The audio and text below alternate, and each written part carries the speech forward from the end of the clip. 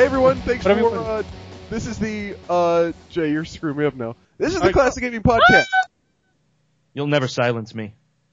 I am Robert Ring. Blake is the one you can still hear who's talking. That's Blake I'm Corbin. not saying anything right now. Blake. Yes, you are. Well, And, yeah, that's what I'm saying. Blake. And, Jay Totaro, he's the other one. Blake. That was Alone in the Chaos with our intro music. Today's date is May 8th, 2015. We're here to talk about some games. Good job with video games. some video games. Video games. Since we were almost about to start talking about it, real quickly, did you guys watch the boxing match?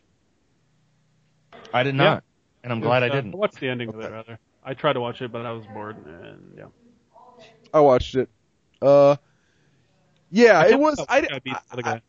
I wasn't like disappointed in it. It just wasn't a like big sensational thing, obviously. This but, was like, supposed to be like boxing's last big event. It's 5 years coming, man. Yeah. But no, I mean, I think it went And exactly nothing how most people expected it. That's how it should have gone. Like, on paper, that's pretty much how it should have gone down. yeah. So I a lot of think people that's kind of. Yeah. If you think otherwise, then you have a different opinion than me. Damn. Got him! Sorry, I just had to. I know I get a little confrontational sometimes, but I don't know if I can come back. I mean, the big contention everybody has complaining about it is that it was boring because Mayweather danced around a bunch and didn't actually box. hey, have you ever watched boxing before? Well, the thing is, someone raised an interesting point that it was a while back now. I don't remember how long, but it was a while. The NFL had similar complaints in that people were saying these kind of rules right here make American football really boring to watch. And the NFL changed it because of that. Do you think that boxing needs to do the same thing? No way. But football's actually going the opposite direction now. With all I watched I actually watched two fascinating documents about concussions in the NFL. It's going the absolute opposite direction. Probably in the next 10 years, we're either going to see people not wearing helmets or wearing leather helmets, and they're not going to be wearing nearly as much padding because when they wear these big ass suits of armor, they feel invincible, so they run at each other at full speed. Right. And so they're causing massive damage to themselves, and you know, like all these NFL players are committing suicide post retirement and shit. I don't know if I see that happening because even if that is like ultimately gonna create fewer injuries, like nobody People aren't gonna watch it. People aren't gonna believe that that's the case long enough to even give that a chance. Yeah. Oh, you know, A lot of people either don't, the sport will die, or they'll start paying these players more money and give them, like, when they sign their contracts, knowing that they're pretty much giving themselves a 10-year death sentence. Like, Yeah. continuous concussions, I mean, are really, really bad for you. Obviously, you could look at me. Even one concussion. It's pretty bad. Well, it's funny because like 5 years ago, they were allowing players to compete after receiving a concussion. Well, yeah, like typically the way I am, obviously I am a doctor. So what I know as a doctor is that what I've heard is people, like the first concussion is obviously bad, but then you can keep playing. Like you get 2 concussions and that's kind of pushing it, but once you get 3 concussions, like you gotta just stop. Like that's what I've heard. Say that one more time, I'm sorry. I'm not actually a doctor, I was just joking. Well, no shit. But no, it was really interesting. Like it's what I've generally heard, 1 concussion, like that's not good, obviously, but you know, it's nothing to stop your career over. If you get like 2 concussions, then that's like you're getting in kind of like a danger zone. And if you get a 3rd concussion, like you really just got to stop whatever you're doing. Well, the thing is, here's my thing. I understand that, and if you said you get a concussion, you're like the new rule is if you get a concussion or if there's signs of a concussion, you are immediately removed from the play and you're not allowed to come back in that game. Well, that's game. the new rule. Yeah. That's what I'm saying. Before they were allowed to go back into play after receiving a concussion, the same game. But it's like, I don't know. And the NFL, like what's his name? The Liddell, is that his name? The commissioner. He's a big fucking idiot, and he literally denied the fact that concussions were happening because of this sport. Like, are you kidding me? These guys are running at each other. 300-pound dudes are running at quarterbacks who are 150-pound dudes and just cremating them. Like, they're trying to hurt them. So whatever. Anyways, moving forward. But to go back to Blake's question, I think that's a really good question actually, and I don't know if I really. What was Blake's question, sir? No, if we think that that boxing could implement rules to make boxing more fun to watch. I think boxing is a sport that is eventually going to fade away. Like, in all honesty, I don't know. I don't think it'll fade away, but I think it will remain kind of a niche thing because seriously, like video games, for me, it seems like MMA is going to become more. I think to it's some extent may be more MMA. popular than boxing. What? I think MMA is more popular than boxing. I'm not sure. Actually, no. Globally, I think boxing's probably way more popular. Yeah, I think you're right. I think MMA would be considered more like mainstream, but I think boxing probably just has a bigger audience. Right. I mean, once all these old people die. But like, I feel like it's gonna be not so much boxing does things to make itself more exciting, but it's gonna pretty much stay the same. And more people are going to gravitate towards MMA because MMA is fucking exciting. It's fun to watch. Yes, it is. Especially those chicks, dude. Oh. Dude, no, do you mean the fighters? Yeah, I was kidding, but yes, no, they're fucking good. No, they're good at fighting. No, yeah. They if I don't watch UFC fights all the time, like I watch the pay-per-views maybe one out of every 3 months. Mm-hmm. They have them about every month. The women fighters, they typically put on the best fights of the night. I didn't know that. I see that pretty frequently. I used to be really big in MMA 5 years ago. Really? Uh-huh. Seriously, I used to watch it constantly. We would buy almost every single event and watch it and stuff. But I got burnt out on it. That's really fun to watch, and it's also kind of more of a sort of it makes more sense than boxing because it's okay, well if you're fighting, then just go out there and fucking fight, as opposed to you can only punch, and that kind of stuff. To me it seems like more of a practical sport. I love boxing. I think boxing is awesome. I think it's cool and I think it's fun. But MMA I think is just kind of makes more sense in general and is also just more fun to watch. I think so too. And in all honesty, I don't know how much damage people receive from MMA, over the course of an MMA career, but with boxing, you are literally aiming for that dude's dome. What I've heard, there's way more extensive testing mid-match even in MMA stuff. I don't follow MMA much. I don't follow. Wait. There's more damage or less damage than boxing? More testing. attention paid to potential damage.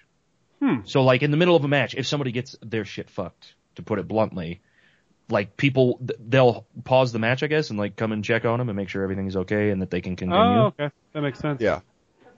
Whereas and another, they have to wait till tap. Is that? Well, he's talking about MMA. Oh, I'm sorry. I didn't realize they did that during MMA much. I know, do they really do that? I didn't know that, actually. That's what I heard. Like I said, I don't follow it too much, but I've heard a couple people. This came up during people talking about the Mayweather-Pacquiao match. So someone was like, "Oh, it's much boxing is so dangerous. People get the crap beaten out of them, and they have all these concussions and stuff." And then someone else was counterpointing that by talking about how MMA is a lot more regulated and a lot more safe. So I think that's probably accurate. And another thing is boxing. First of all, it's 12 fucking rounds. Yeah, that's the thing. It is very long. Mm-hmm. It's 12 rounds, and you're getting punched in the head over and over again. Your goal is to hit them in the dome too. It's not just you're getting hit in the head. The whole entire purpose. Whereas MMA, you can have a ground game where you're choking the fuck out of somebody or punching the back of the head. Actually, you can't punch in the back of the head. It's a rule. You can't. Yeah, you can't punch in the back of the head, and you're not only just aiming for the other person's head. And it's not nearly as long. It's 3 rounds, or if it's a main event, it's 5 rounds. 5, right? Yeah. And you're not only just getting punched in the head the whole time. So people get, bones broken and stuff, but that's not really that big of a deal as opposed to fucking brain damage from years of getting punched in the head over and over again. I'm curious what we'll see with MMA fighters. Just boxing fighters, it's similar to the NFL. They're getting massive brain damage to the point where they're obtaining mental illnesses post retirement. So MMA fighters, obviously it's been around for a while, but it's, like you said, it's much more mainstream, so I think we'll see kind of what the extent of the damage is in the next 15 or 20 years. I think MMA might be it's early to really make a judgment on, MMA causes this much damage, or it doesn't cause this much, so. Yeah, that's kind of how I feel about it, to be honest. I don't know. I'm really curious to see what the end result will be. Personally, I don't like watching boxing. I think it's really fucking boring. Like literally, the only thing I like watching a boxing is the highlights where the guy like gets knocked the fuck out, like just one hit. But yeah. Yeah. So you like watching old clips of Dynamite Mike? Yes, Dynamite Mike and Mike Tyson. Watching Mike Tyson just pound people inwards. Sorry. I'm sorry. I was thinking the wrong person. I'm like, Mike Tyson is Dynamite.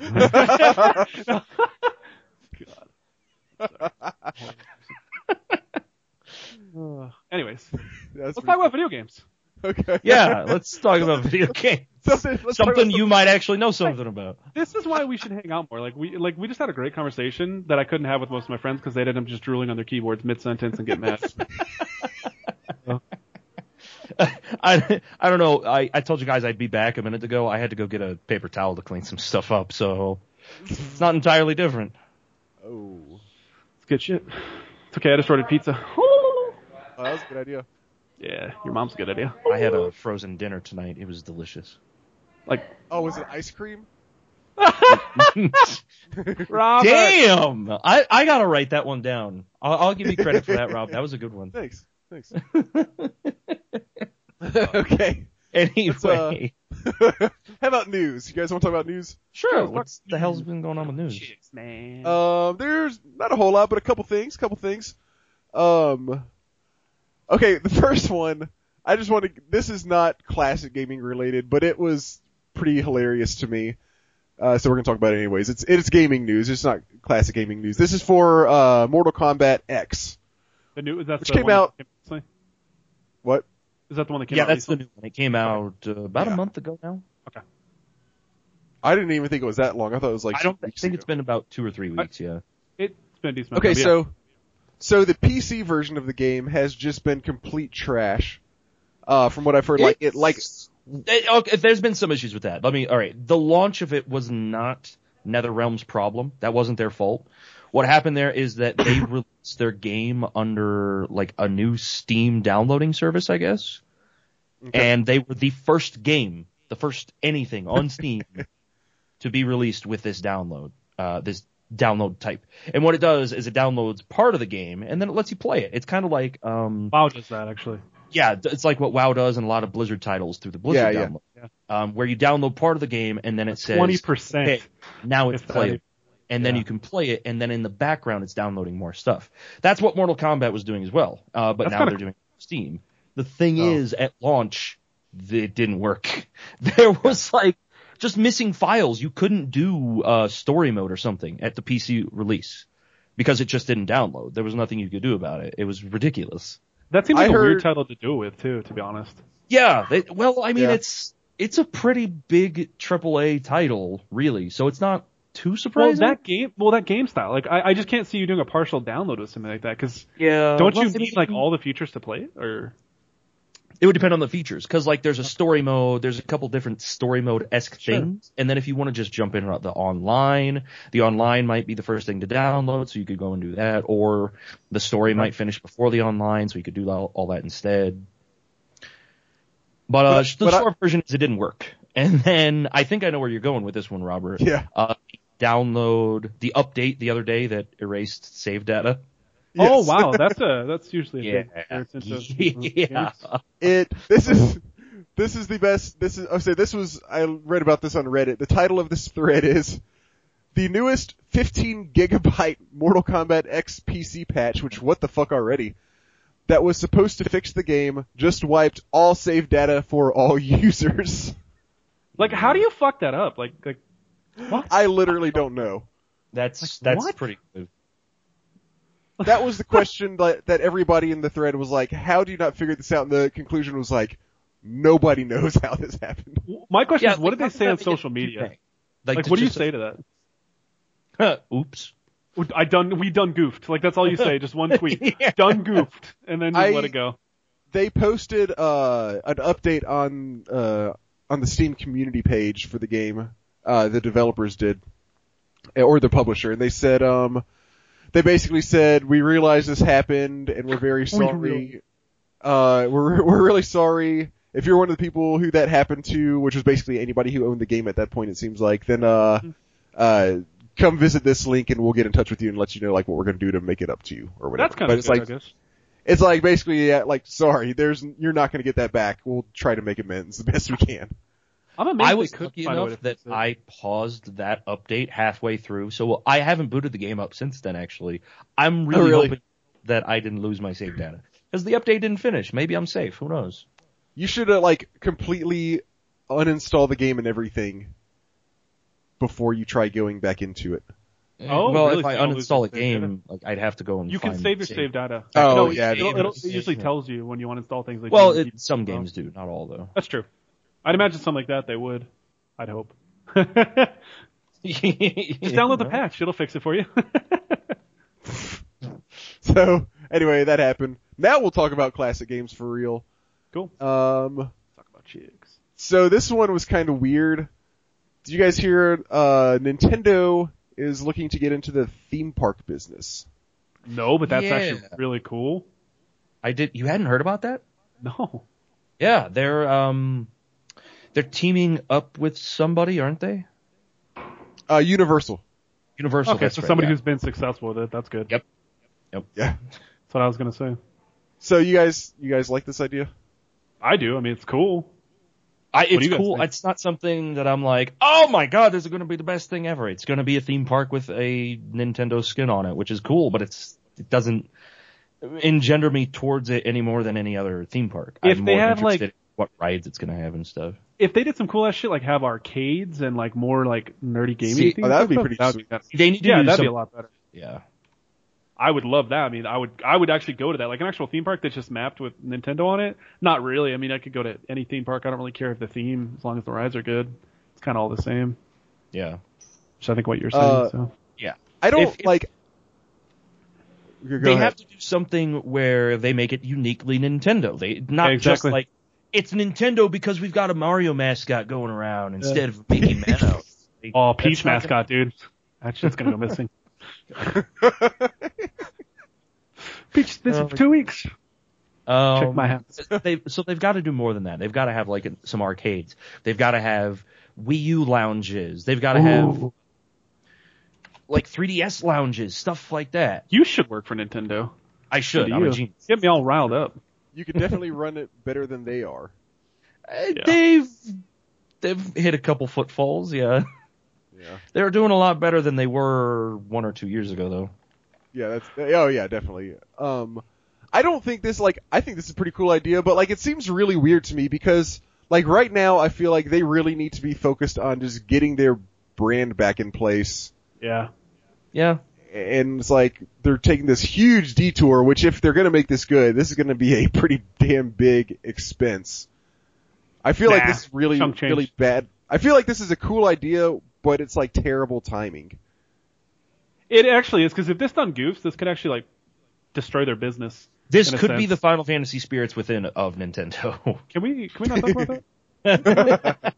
I try not to. There's a couple things I try not to imagine happening. One was the game that I watched earlier, and 2 is the Spirits Within. Let's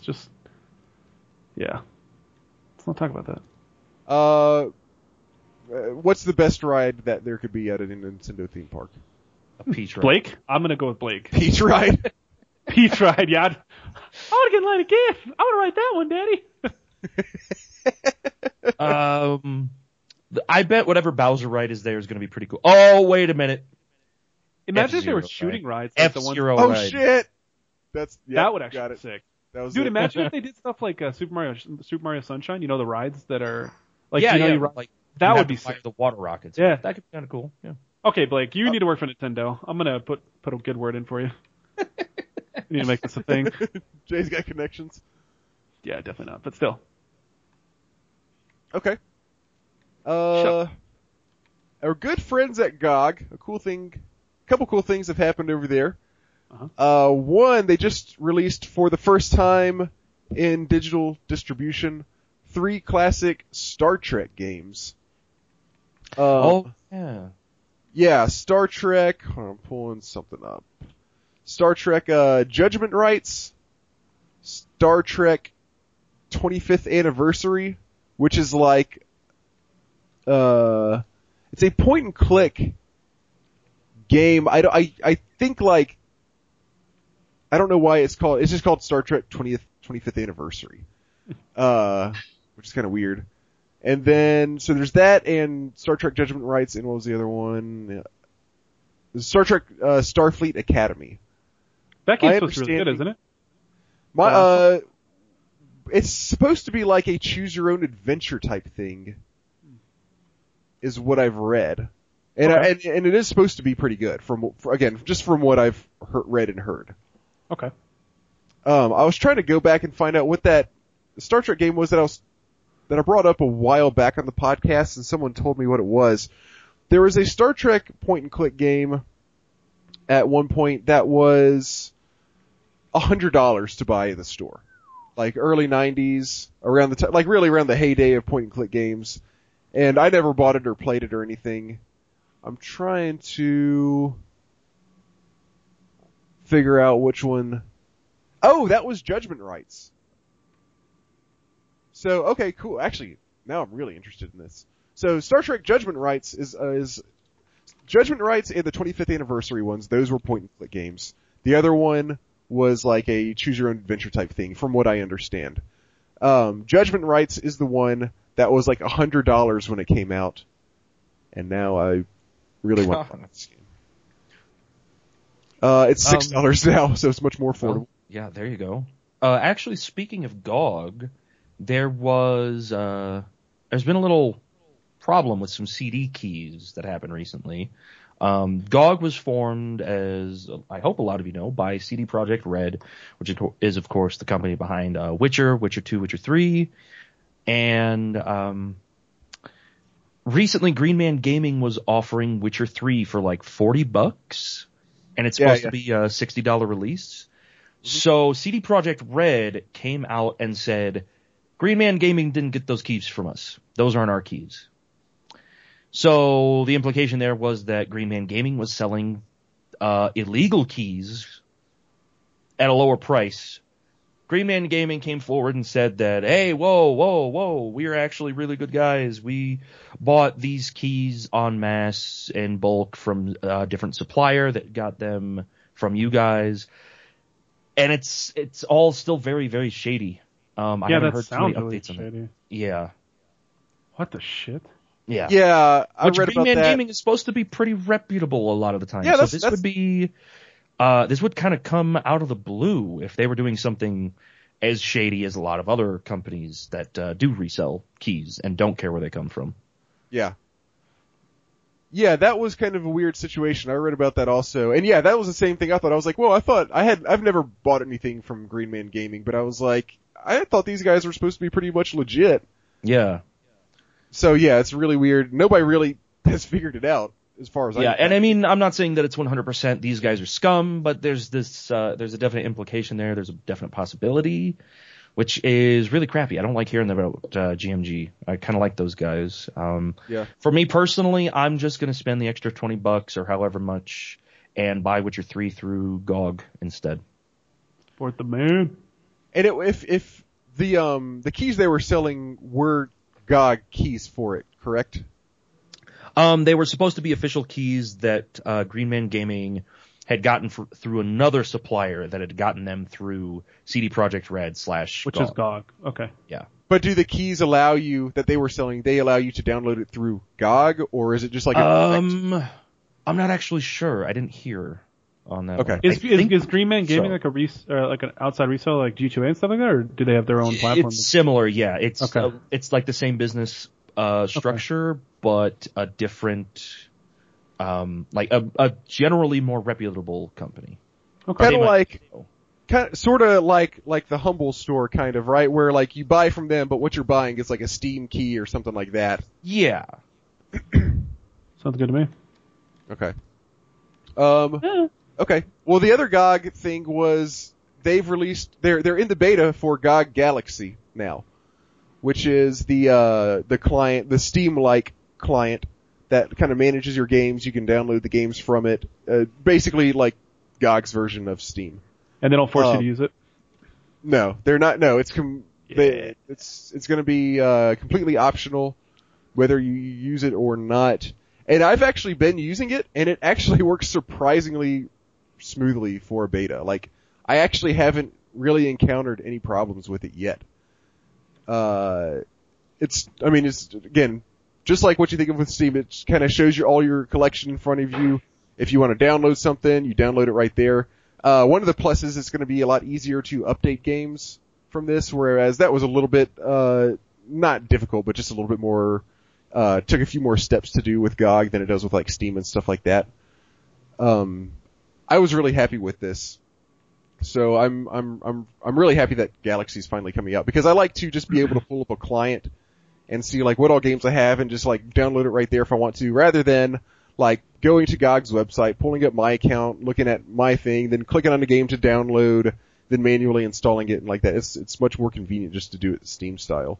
So that's pretty cool. So check out it's in open beta, so you can get in the beta right now. I actually was in the alpha.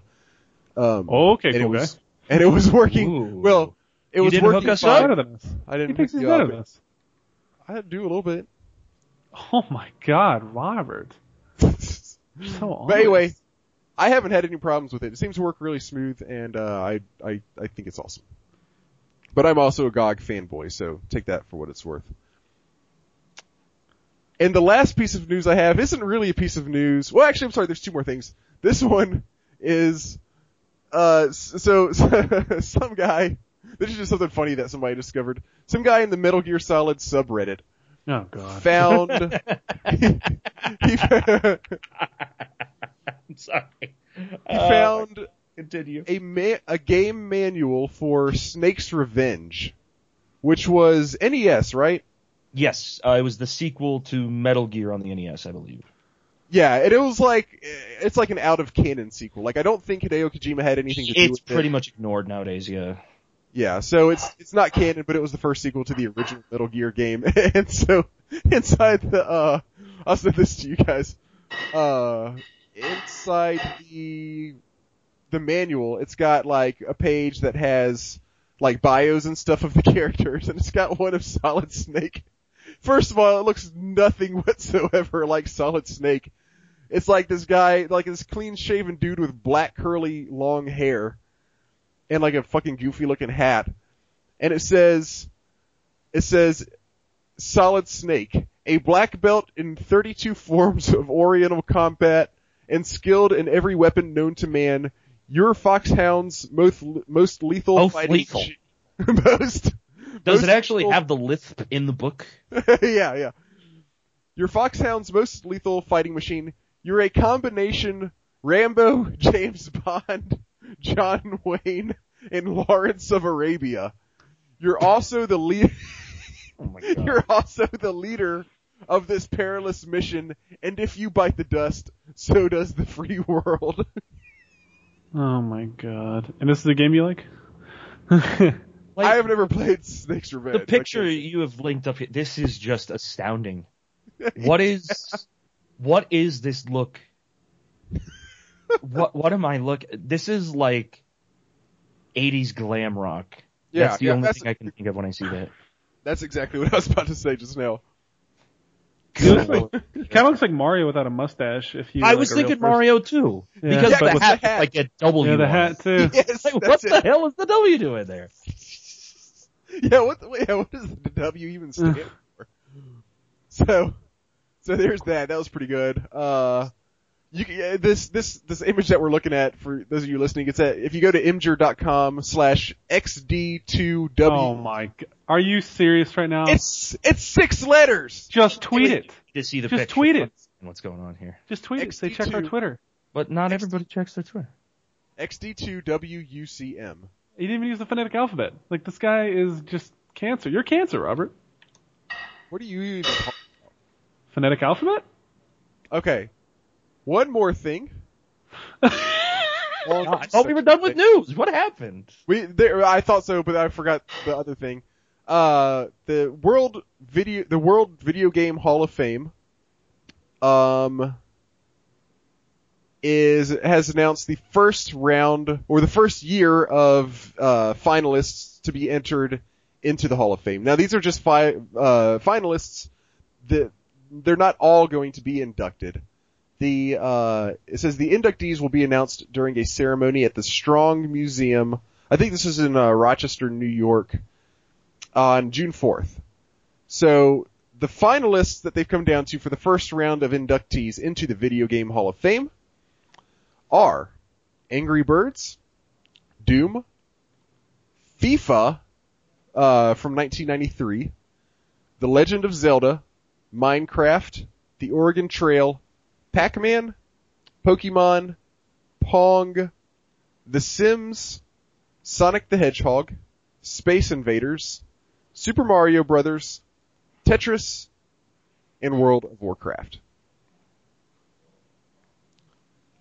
We'll talk a little bit more about this in depth later. Our top 3 today is going to be top 3. Which 3 of these games we would want to see inducted? And go ahead. What?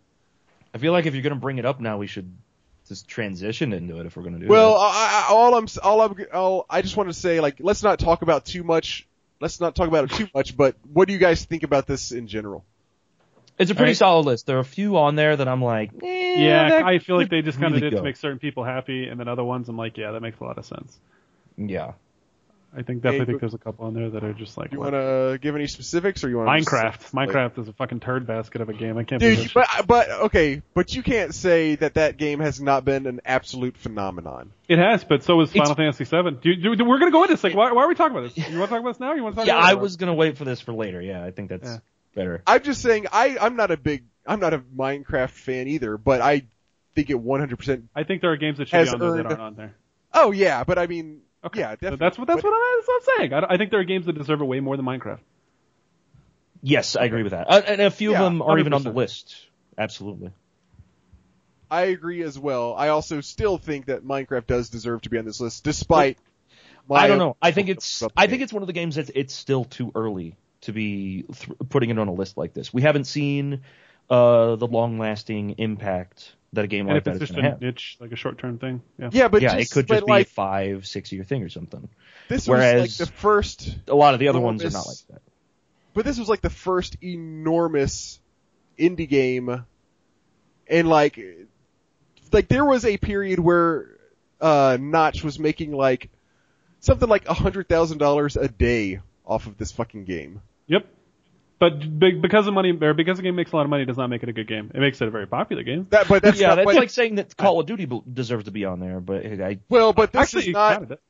But this list is not a list of the best games. This is a list of.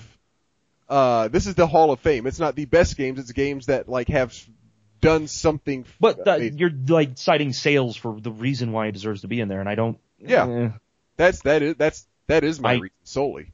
Then there should be a lot of other titles on there that aren't. That aren't. Yeah, that's the problem. There are a lot of titles that sell a lot more than that. It's a double-edged sword. That have sold a lot more. Yeah, but not throughout history. But not in the way that this game was produced and everything.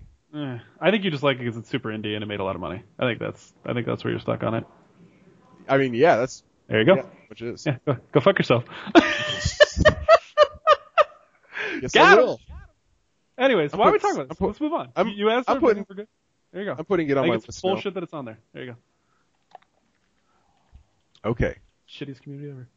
All right. We'll get back to that later and talk about our top threes, which games we think should make it from that list. And which parts should not be on the list? Huh? What? What did you say? I said which parts of Minecraft should not be on there. It's like that thing when people say, it's like, what's your favorite Kevin Bacon movie and why is it Tremors? All right. You want to talk about the games we've been playing? Nah. Sucks. You don't want to? I think this has gone on long enough. Mine sucks, Dick. Can I just go first? Mine's going to be short, which is probably good. Okay, go ahead. Mine is too, so. I haven't finished mine yet. I've been really, really busy working on stuff for my stream. I had a tournament tryout today for Binding of Isaac. I've got Crypt of the Necrodancer race that I have to do tomorrow, so I've been practicing that a lot. But I found about an hour out to go back. I've badmouthed it a lot, and it's something I've wanted to go back and play a little bit of sometime. I've played a little bit of Sonic the Hedgehog. The second one? Oh, nice! The very first one. Because I wanted to start at the beginning and maybe go forward and maybe play 2 and 3 after that. Ooh. The first thing that I noticed when I played Sonic, I mean, I don't remember that much about the first game apparently because I tried to spin dash And about 10 minutes of my time that I got to spend playing the game was spent with me Googling Spin Dash and finding out that wasn't introduced until the second game. I was like, no way, I've got to be doing something wrong. It's got to be a different command in the first game, right? They don't have that on the first one? No, that's not exactly what I was thinking. That's hilarious. I couldn't believe it. I booted it up and I was like, down A. Down A. Down A. Why am I jumping? What is this? Down B. Down C. Everything is making me jump. Whoa. So I Googled it. Turns out that the Spin Dash doesn't get introduced until the second game. So that was a bit of a shock. In general, for me, what sticks out so much about the game is that when it first came out, the advertising campaign for it, it was about going fast and how fast you could go. I don't remember this. So all about speeding through these levels, and Sonic, he can really move, and he's got an attitude. That?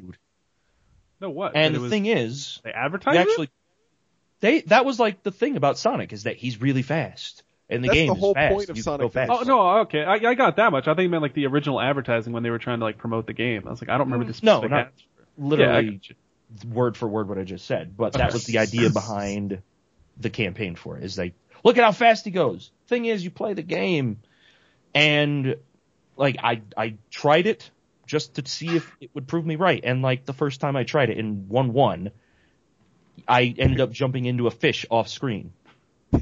Yeah. I jumped from the screen that I was on, and by the time I landed in such a way that I was right next to a fish. And it hit me, and I lost my rings, and I was like, yeah, it's a bad idea to go fast. And for me, that was the biggest problem I always had with the game, is that there was this whole idea that the Sonic is designed around going fast and all this, yada, yada, yada, but then you play it, and it doesn't come across like that at all in the actual gameplay. Until you learn the levels, like some people out there will insist is okay. But for the game to be designed and have it put out there as, you can go fast, to have... If you memorize the level. Yeah, if you memorize the level. That's a lot different from, you can go fast. And that always bothers me about the game so much. The platforming so far has been really... It's not too bad, but it's you have such a limited screen, which kind of goes back to me jumping next to a fish that was off screen. You can't really rush forward too much too fast, again, without knowing the levels, because you're going to end up running into some spikes. You're going to walk off a ledge, or you're going to miss a little secret path that you have half a second to react to jump up to, stuff like that. And overall, it's not terrible. And I think that the lack of Spin Dash is throwing me off a lot more than I think. The music is good. The music is it is. Some of the best, that much. Period. Everybody always talked about, one of the big things, again, at the time was the Genesis sound chip is so good and yada, yada, yada. How many games actually made good use of it? I can think of 2. And one of them is the Sonic series.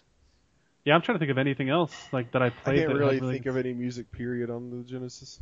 The other one for me, I guess Shining Force 2 did an okay job with it. I don't remember Shining Force 2's music standing out too much, but I remember it being fun, good. Phantasy Star 4 for me is the other one, where the Genesis sound chip was actually used to an excellent level. I remember you saying that. Aside from those, though, it's like Sonic. Only Sega. Yeah, Sonic's the only Sonic that really series. sticks out in my mind.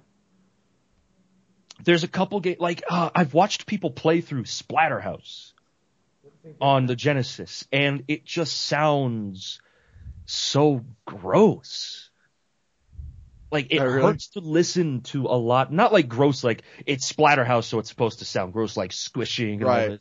It's just the sound, it just doesn't sound good. It sounds hollow and just wrong, and somewhere between 8-bit and 16-bit, not actually 16-bit, Overall, I'm actually looking forward to playing through the rest of Sonic 1 and maybe trying to do Sonic 2 later on. But I got to the second level, and I'd been getting so used to the design of the game, not trying to rush forward too much, not jumping over so many things, that I ended up dying of, and I game overed on 2-1. I was like, oh. I love the boss battles in that game. This is the guy. See, actually, I was going to talk about the boss battles.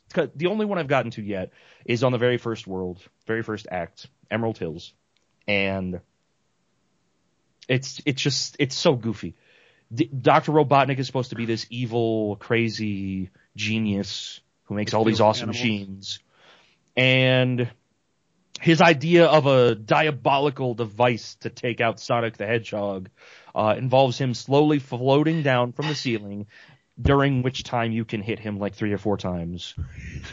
And then he finally gets down into position, and he slowly, a wrecking ball descends from his egg craft. And he floats from one side of the stage to the other, swinging the wrecking ball so slow that it actually hurts. It's just back in the day, that was hard, all right? Calm down with the shit talk. Not everybody's as good at video games as you are, Blake. Champion of... It's really, really, really goofy. I just feel no threat from him. Not to mention the ease of the fight itself, but like, all he's doing is floating back and forth, swinging a very non-threatening wrecking ball. Get hit by it and then talk. I did, and then I grabbed my rings again. Nice rebuttal. The end. Anyway, so I'm not hating it. The game's okay. Really? And I'm looking forward to I haven't played it in a long time, but I really enjoyed it when I was a kid. See, I didn't enjoy him when I was younger either, and there have been a few games that I've gone back and tried to replay, like Final Fantasy X. Yeah. I liked parts of it, but I couldn't remember which things I liked and didn't like. So when I went back to play it recently, it was actually really cool. I was like, oh yeah, I remember this part, and I remember hating this, and I actually really remember liking this. So I'm hoping to find a lot of the same with Sonic. That might not happen until like Sonic 2 though. Sonic 2 is really good. I love the last boss in that one. I remember Sonic 2 being a pretty solid game. I remember it being very hard. I remember the first one not being super hard. The Sonic games I remember because they get like frustratingly hard. Mm-hmm. That's one of the things that sticks out most to me. Yeah, my favorite level with Lava Falls. I don't remember any specifics really about the Sonic games, but I do remember that I liked them when I was younger. Yeah. I think. Well, myself specifically, I've been playing a lot of games that I used to enjoy as a kid, and I've been realizing how shitty of taste I had when I was a kid. And more and more, like the more games that I go back and play, I'm like, wow, I was a fucking idiot when I was a kid. Like I thought I haven't had that happen with too many games. Today was one of them for sure. Oh yeah. All right, well, I guess, Jay, you're up next. No, Robert, do you have any questions for Blake before we move on? I know Robert's got something ridiculous to ask. What were the fish like in level 2-4? Were the graphics okay? Were their teeth aligned? Do they look fierce? Sure, Robert. Is the game overall very challenging so far? Are you finding it very tough at all? Besides, like, only you want to go fast. To adapt to the gameplay itself. I game overed on the second act, so that should say something. Well, that's also because you were trying to go way too fast. Yeah, exactly. So once I get used to like not rushing ahead, not jumping forward too much, not learning how to play the game, quote, the right way that you're supposed to play it, I think it'll get a lot easier. Okay. Is this where your Blake the Hedgehog thing? This is where we got the motivation for Blake the Hedgehog. Oh my god. Nice transition, Robert. If I was next to you, I would fucking high five you so hard right now. I'd have a bone. Yeah, I think this is part of the reason I've waited so long to do Sonic. I was hoping this would have blown over by now, but no. Oh god, Robert, that was beautiful. I'm so proud of you right now. Thanks, appreciate it. I think the last time I was proud is when you wrote that book. I think that was probably... Who wants to go? I'll go next. I just want to shit stain in a game. Okay. So I played Sarge's Heroes for N64, which, if either of you guys don't know, it's a army guy game. Do you guys remember this game, or these series, rather? They had like 15 or 20 games. The games where like you're playing as army toys? Yeah. I played this a lot when I was a kid. I remember them, but I never played them. So basically, Robert, it's a third-person shooter. You're an army guy, and when you take damage, you lose like pieces of plastic off your body. And there's like a single player. And the multiplayer is actually was my favorite part about it. Back when I was a kid, the story mode's okay. The multiplayer is really fun. It's a third-person shooter. You get different kinds of weapons, grenades. You can drop landmines, and the other person can use one of the what's the thing called, the metal detector. So you can like search for mines. So you can like try and capture the flag, or if you just want to kill your opponent. But what's really cool is like, you know how like each army guy from like the set has that certain pose. You know what I'm talking about? when you're using the weapon of that pose, you pose like that. So if you're using like the metal detector, you kind of like line up with just like they do in the plastic parts. But so the game's an absolute shit stain. The music's all right, the graphics are god awful. It's N64 and it's Army guys, so the graphics aren't meant to be super good. But there are so many bugs and glitches and issues. It's just like ridiculous. Yeah. So when you're fighting, you can crouch down, you can scope with certain weapons and stuff like that. But if you're on an object, like let's say there's like a block, because you're an Army guy, so like toy blocks are pretty massive compared to you because you're about the size of an actual Army guy, right? So I was on top of this block and I crouched down to use my sniper rifle on this guy, and I fell through the world. And I was like, oh, okay, that's kind of interesting. So then I loaded my game and I went back to the same block and I ran next to it, fell right through the world. Same thing. And I didn't crouch on top of it or do anything funky. It just happened. Happened to me like 15 or 20 other times. Like just random locations I'd be picking up items, just fall through the world. Or I'd crouch down and get stuck underneath the world and I couldn't get out. Holy shit. Yeah, happens so many times. Here's the other thing. Water is a one-shot. So if you touch water in the game, you instantly die, no matter what. There's a bathtub level where you walk around the ring of a bathtub. Not even joking. It's like one of the levels. And the water is bigger. It's further on the edge than it shows. So like, if it shows it's like, so far into the, like, the edge of the tub, obviously, then you're like, okay, I can touch the edge of the tub and I'll be fine, right? Wrong. You get anywhere near it, you just die. And your character drowns. It's funny because my character drowned in a physical object because I was like somehow in the water. So minus that, those are like the big bugs. It's not that big of a deal, getting an absolute game over when you're like halfway through a level and it took you like 20 minutes to get there. It's not frustrating at all, and you don't want to like throw your controller through the window or anything like that. But the levels are kind of fun. They're kind of the same thing. Usually it's like, get to this point, kill this dude, don't die to this. It's just what they could do with it. But I did some of the multiplayer as well. Multiplayer was still as fun as I remember it. They have a couple different modes. Obviously, the same bugs that happened during the single player happen during multiplayer, so you can like get in a bug spot and then the other person can just take advantage of the fact that you can't do anything and just win the mode or win the game, which is, kind of fucking stupid. But yeah. But overall, the game was a pretty big shit stain. I would not recommend playing it. I don't think I ever will. Ever again. Sounds kind of terrible. Yeah, it was pretty bad. I mean, like I said, I was a big dumbass when I was a kid, and I was like, oh, for the time, I mean, it was kind of fun multiplayer. It was N64, and it was a very early title, if I'm not mistaken, for the system. So. Oh yeah. Yep, it's pretty fucking terrible. Well, that doesn't sound like there's much more to say about it. Nope. Is the game very long? Do you know? I mean, obviously. I did not get that far. I got glitched a couple times, and I gave up. I got like 6 levels. Actually, I got decently far. I got like 6 levels in, which I don't know if that's actually far at all. Probably took me like 3 or 4 hours of gameplay at least, just to get to that point. And that's like direct. Like if I played from start to finish, it was about 4 hours into it. But I don't know how far I was. I got bugged out a couple times, and I was like, "Fuck this! I'm not doing this again. Like I'm not doing this whole level over again." Yeah, that sounds like it would suck. Yeah, it was. Okay then. Sorry, your game was a complete failure. Thanks, Robert. I believe you when you say that. I promise. Well put. So I'm in the middle of a game. I think I'm like 80% through with it right now, actually. So I wanted to wait until I finished that one to talk about it. So the other night, or a couple, I did this twice. I just got on the Internet Arcade at archive.org, where they've got a lot of old arcade games just there that you can play in the browser. And I played some stuff on there. So I was super disappointed because they don't have Burger Time anymore. Oh, that's the game you were talking to us about, yeah? That you were obsessed about the other week. Yeah. Burger Time was on there, but somehow, for some reason, it's not there anymore. It's not really clear. It looks sort of like they may have gotten some sort of cease and desist for it, but I really don't know. The message was really vague. It's basically like, oh, this isn't available anymore. That's all it says. So that's the only reason I can come up with, but who knows. But I did play another game based on a not particularly healthy thing that you ingest. Alcohol. Not alcohol, but you're getting closer. Blake, do you want to take a guess?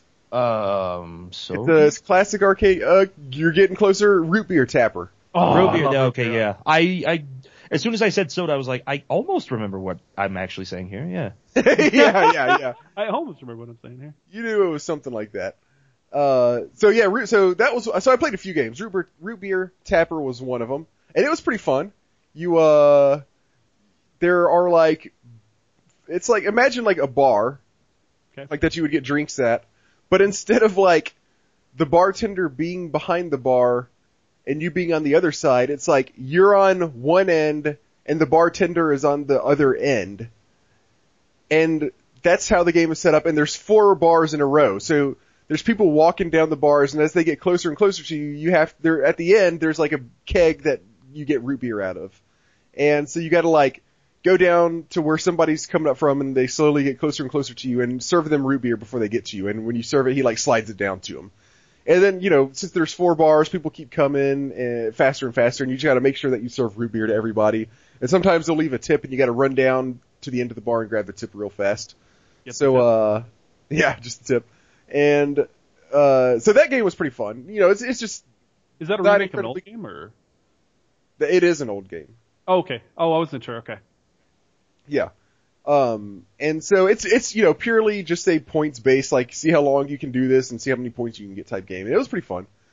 I tried playing Q*bert, but trying to play that with controls on a keyboard was really awkward because it's not always clear, because the directions Q*bert goes are all diagonal directions.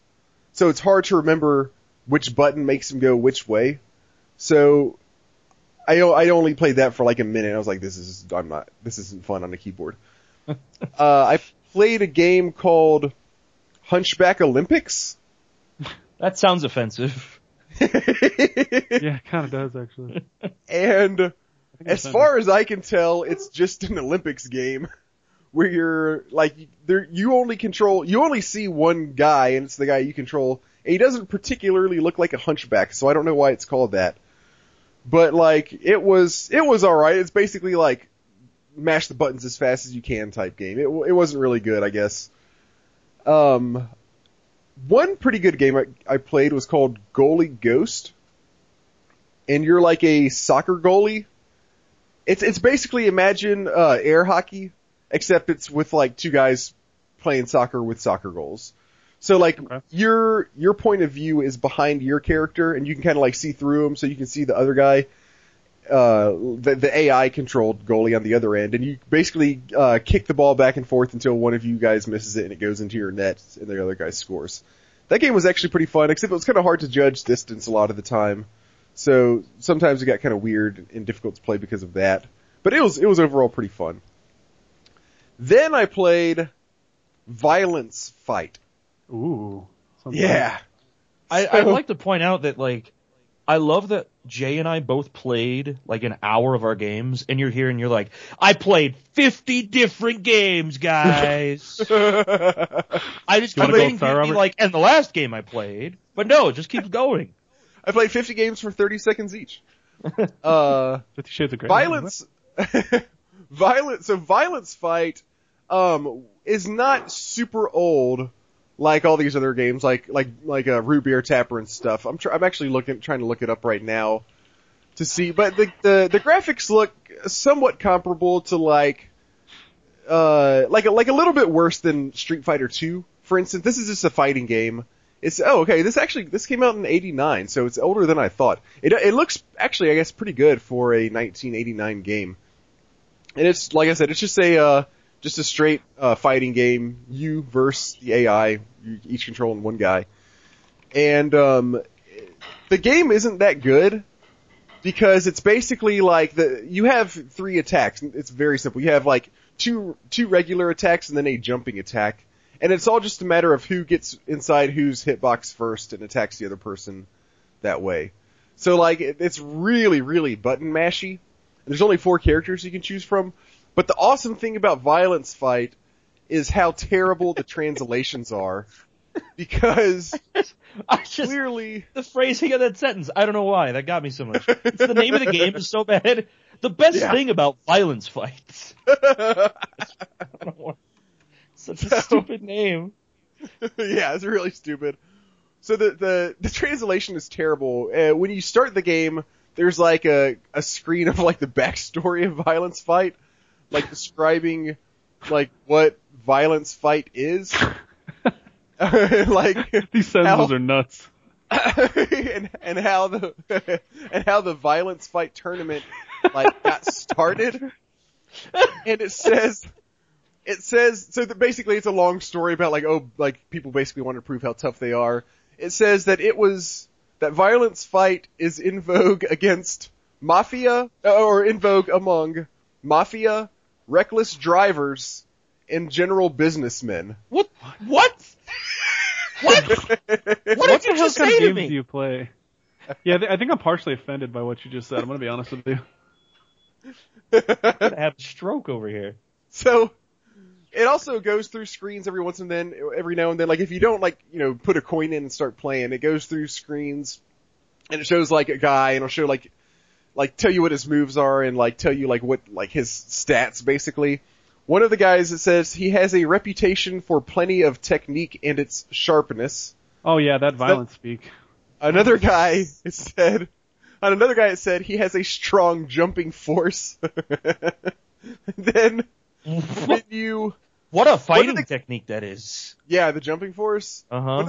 One of the characters' names is Lick Joe. I'd rather not. So when you hit each other, it shows like kind of like comic book style, like words in the background, like boom and like stuff like that. One of the word that I saw most frequently to describe the sound of me attacking somebody was Gogon. Why? That's a good question. And finally, whenever you win a match, it says like on the screen where it would normally say like you win, it says score a point over. Oh my god. This is clearly the best game that you played on this little pack. It was clearly the best one. There was one more that I actually really enjoyed, and it was actually a good game. Probably the best game that I played was a game that I had never heard of called Chicken Shift.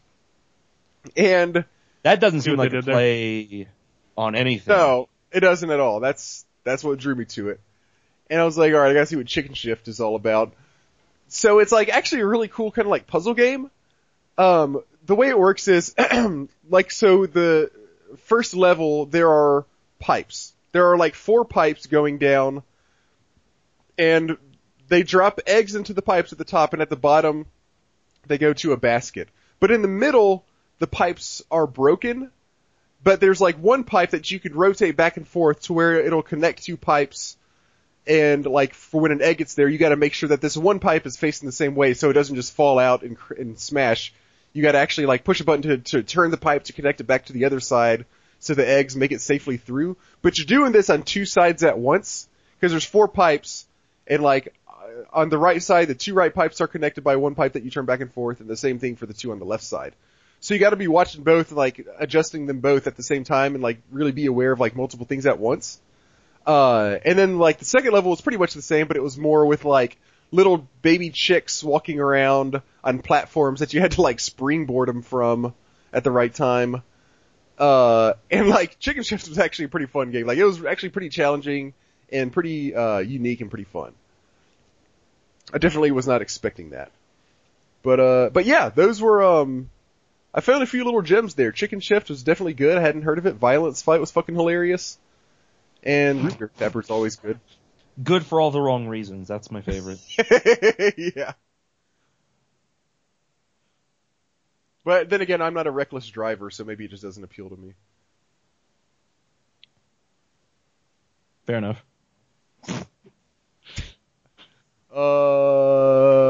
That's what I played. So that was an interesting set of games. Yeah. What do you think the best game that we played collectively was? It's gotta be Violence Fight. It's gotta be. Violence Fight. Alright. Well, it's definitely, yeah, I think it might be. You might be right. On a more realistic scale, I would guess mine, which is surprising. Yeah.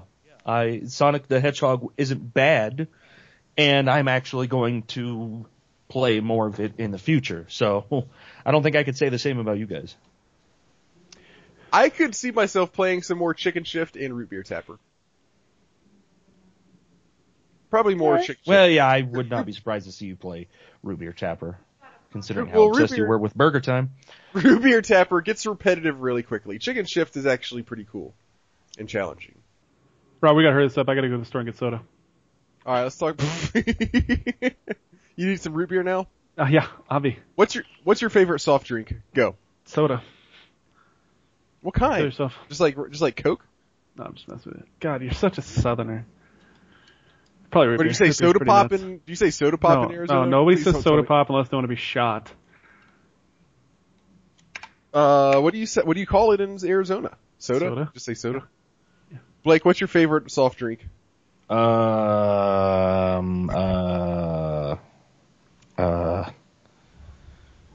that hard? Yeah. 6 inches. I don't know, vanilla Coke?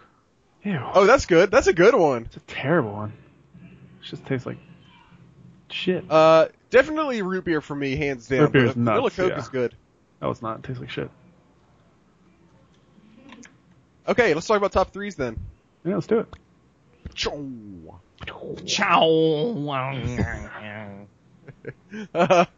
Alright, so, we have two top threes this time. The first is the top three of the World Video Game Hall of Fame finalists that we believe should be inducted. And then the other top three we're doing today is three games that we believe should be inducted next year that are not part of this list. Can we do top three favorite soda next time? We can do that, yeah. Root beer, A&W root beer, and what's Barks root beer. There you go. Oh yeah, there you go. Barks is the top. Barks is pretty nuts. I think A&W is pretty good if it's fresh. Yeah, it is. IBC's I think is probably the best though. Bottled ABC. See, it's really hard for me. I think I like Barks a little better than IBC. Ooh, treading on dangerous territory. Yeah, I know. All right. That's Anyways. Top three. Top three. So we're going to start with top three World Video Game Hall of Fame finalists that we believe should be inducted this year, of the actual finalists. Top three. Who wants to go first? I'll go first. My number 3 is Oregon Trail. I think I think it's a great game. I mean, I'm sure it's on one of your guys' list as well. Oregon Trail, I mean, pretty much everybody, I think, played it. At least for me, I played it during grade school a lot. And it was really fun to sit there and dive dysentery repeatedly. That's my favorite thing about the game. Yeah, that's what happens in Oregon Trail. My favorite thing was like seeing like which one of my friends died. Like we played at a friend's house. Oh yeah, name each other. We weren't allowed to do that. Sure. My teacher would not allow us to name it after people in our class. Oh really? Well, like one of my friends had it at his house, so we did it there. Yeah. And also, like we would do like the girls that we like liked at the time. Like we'd bring them with us. You liked girls? Do they have cool? Yeah, we like girls. Ew. So we would like put them in the thing also and be like, you know, like act all sad when one of them died of dysentery or drowned and like act all sad. Dude, act all sad. We wouldn't actually be sad. We'd be we're happy they died. Fuck bitches. Take that. It's for turning me down the other day. Not letting me go down the slide with you. Ew. Wait, is that a sexual reference? Just let me go on the mudslide. She said no. Oh no. Blake, number 3, go. My number 3 is Mario. Oh yeah, of course. Cool. Out of all the games on there, this was the first game that I can remember playing. It kind of made platforming a known genre, a popular genre, a huge genre. Yeah. It completely defined that genre for the next couple decades, and it certainly hasn't aged well, but for its part at the time, it's one of the all-time classics. Mm-hmm. Yeah, I 100% agree with that. Robert, number 3. My number 3, I was pretty solid on my number 2 and 1, but I had a hard time narrowing down my third one. I'm going to go with Space Invaders for number 3. Okay. Not because the game was like that great. I mean, it's a cool game, it's a fun game, but like something about the imagery of that game was like so awesome. Like anybody recognizes like the Space Invaders aliens still. Like even if you never really played video games, like Space Invaders somehow just like became this thing that everybody knows about and really sort of like it's iconic. It's like a symbol of video games in general. And I don't really know how that happened. I think it may just be mostly because of the look of the aliens.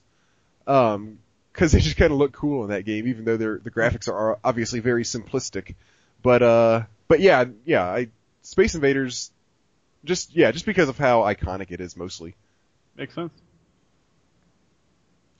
Jay, what you got for number 2? My number 2 is still, I've still go back and play these games all the time. Freaking Pokemon, dude. That was my entire childhood. Like, my entire dream, people are like, I want to cure world hunger, I want $1 million. Now, fuck that shit. I want Pokemon to be real, dude. If that would have been real when I was a kid, I'd be the best trainer ever. Yeah. I mean, so many different titles, so many different systems. Yeah. Definitely, no surprise at all to see it on this list. I think that deserves to be on the list, 100%. Like, Oregon Trail, it's one of them on there Invaders. that You think it's questionable? Or you think it's guaranteed? No. I think it has its place for sure. It took the nation by storm. It was huge in Japan. It's again one of the icons of gaming. I feel like. That's a good picture to send you guys. And it's held really strong too. Like, nobody looks back at it. Like I actually have never played Pokemon, but you never hear anybody looking back and be like, oh, like Pokemon, it really kind of sucked. Like everybody thought it was cool at the time. Like that game, held on. Really. Yeah, like the graphics, updating the graphics over time really didn't do anything for it. Like, yeah, obviously it kept it, more alive, but it was the overall gameplay and the concept that kept people going. You like the picture, by the way? Yeah, that's great. Okay, Blake. Number 2. My number 2 is World of Warcraft. Oh, did you play WoW? Yeah, I've played WoW. I don't play it anymore. I played it on release, and I played it on and off through Wrath of the Lich King. Okay. I haven't played it since then. The reason it's on here, again, I tried to go for things that are like the biggest influences of gaming of all time. And I think World of Warcraft completely reshaped the MMO genre. Yep. It's kind of ruined it for the future, too. It really did. It's the Titan. It's the one that everybody Titan because Blizzard Project Titan, whatever. All right. It literally changed the entire genre. We have seen since then so many games that try to be quote the WoW killer. So many communities that herald this particular MMO as the WoW killer. I'm looking at you, Warhammer Online. I really wish you would held up. Come on. I know. Good game. It was. I enjoyed it. But damn, it just had too much hype behind it that it didn't live up to. Yeah. Crashed and burned because of that. And it's for that fact alone, it's huge. It's hit over 12 million subs before, maybe over 13 million. I don't remember. It's had a lot of active users, and it's easily one of the most iconic video games of all generations. I think I would have to up for a very long time. I would have to imagine probably the most profitable video game. Nope, not in history. No? I would be very surprised. I don't know. I think today there's a couple games that could compete with it, in terms of overall profits, but I don't know. I obviously don't know. But think of all the millions of users who are paying however much every single month. $15 a month. And have been doing it for fucking 15 years. Well, the thing is, in China, it's different there, and they count all of those users as part of the subscribers, but they're not. Regardless, I think it's made a lot of money, but I think there are a few titles today, especially the microtransactions. I think those are getting very close to how much money WoW made, and I think that's why WoW changed their model in the last couple of years. Yeah. Stuff like Candy Crush, Farmville. I was talking about specifically League of Legends. Are you kidding me? They announced 3 years ago they made $500 million, $568 million in 1 year. Holy shit. So, but anyways. Yeah, that is actually my number one. That's why I'm kind of reaching with you, Blake. I kind of figured it would be. Yeah, I think we all saw that one. Yeah. All right, Robert, what's your number 2? My number 2 is Doom. Oh, yeah. Yeah, Doom is it was such a fun game, and it was, it was a pretty revolutionary game at the same time too. Like, nothing had been seen quite like, I mean, there had been Wolfenstein, but like, Doom kind of like perfected everything that like Wolfenstein like wanted to be, it kind of seems like. And just like like all the things they did awesome stuff with the graphics that hadn't been done yet. And then just like the style of the game, like how like demonic and gory it was and everything, like nobody had really done anything like that before. So like, as far as technology and content goes, like they did a lot of cool stuff that hadn't been done yet. And it was just a really fun game too at the same time. Yeah. And I feel like, I feel like it was really, really influential as well. I will just piggyback off of this and say that Doom is my number one for those reasons. It was, it defined the FPS genre as we know it today. Yeah. Kind of like how WoW defined MMOs. Yeah. Doom was huge. Doom is the most important FPS of all time. And I say this as someone that never played it when it was out. Someone that doesn't particularly care for it myself, but what it did for computer games even. Because before that, I would venture a guess that the computer game landscape was mostly stuff like King's Quest, the old LucasArts games, stuff like that. Yeah, I think that's probably not fairly safe to say. Yeah. Was there any FPSs before Doom really? Well, there was Wolfenstein. Yeah, Wolfenstein came before it. I thought so. But that's the only one I can think of. Like probably like maybe really some extremely unknown ones. Yeah. But I mean, what Doom did for FPSs and for modding and just everything, it was. Oh yeah, that's a good point too. One of the biggest games of all time. Yeah, especially with the modding and all that. That's a really good point I hadn't even thought of. It's so funny, like thinking back, like you don't think about this stuff at all anymore. It's 100% taken for granted. But the first time I saw, I was at a friend's house and he had Wolfenstein, and it was the first time that I had ever seen, not just Wolfenstein, but any first-person shooter. Probably because this was before Doom came out. I was like, holy shit! Like it blew my mind that your perspective was the guy, and like you saw the gun sticking out in front of you, and like you were the one moving around the screen. It wasn't you looking at a screen moving a character around. It was you moving yourself around. I was like, holy shit, that's really cool. That's funny as hell. Yeah. And now it's just something that we don't even think about. Jay, so your number one was World of Warcraft. Yeah, of course. Still, I mean, like was talking about, I want to make this clear. There were plenty of MMOs prior to WoW, but WoW revolutionized everything. Like they did something that has never been captured. It mainlined it all. Like before that, the big MMO before that was, there was Ultima Online and there was EverQuest, and they were both extremely harsh and punishing. And then WoW comes along and says, that doesn't have to happen. We don't have to have it like that. We can let people have fun in this big Their world. endgame content made it so that people would continue to play for years and years and years and years and years. That's why they will always have, people still, want to go back and play that, they want to go back and try it again because it's just, it was so cool at the time.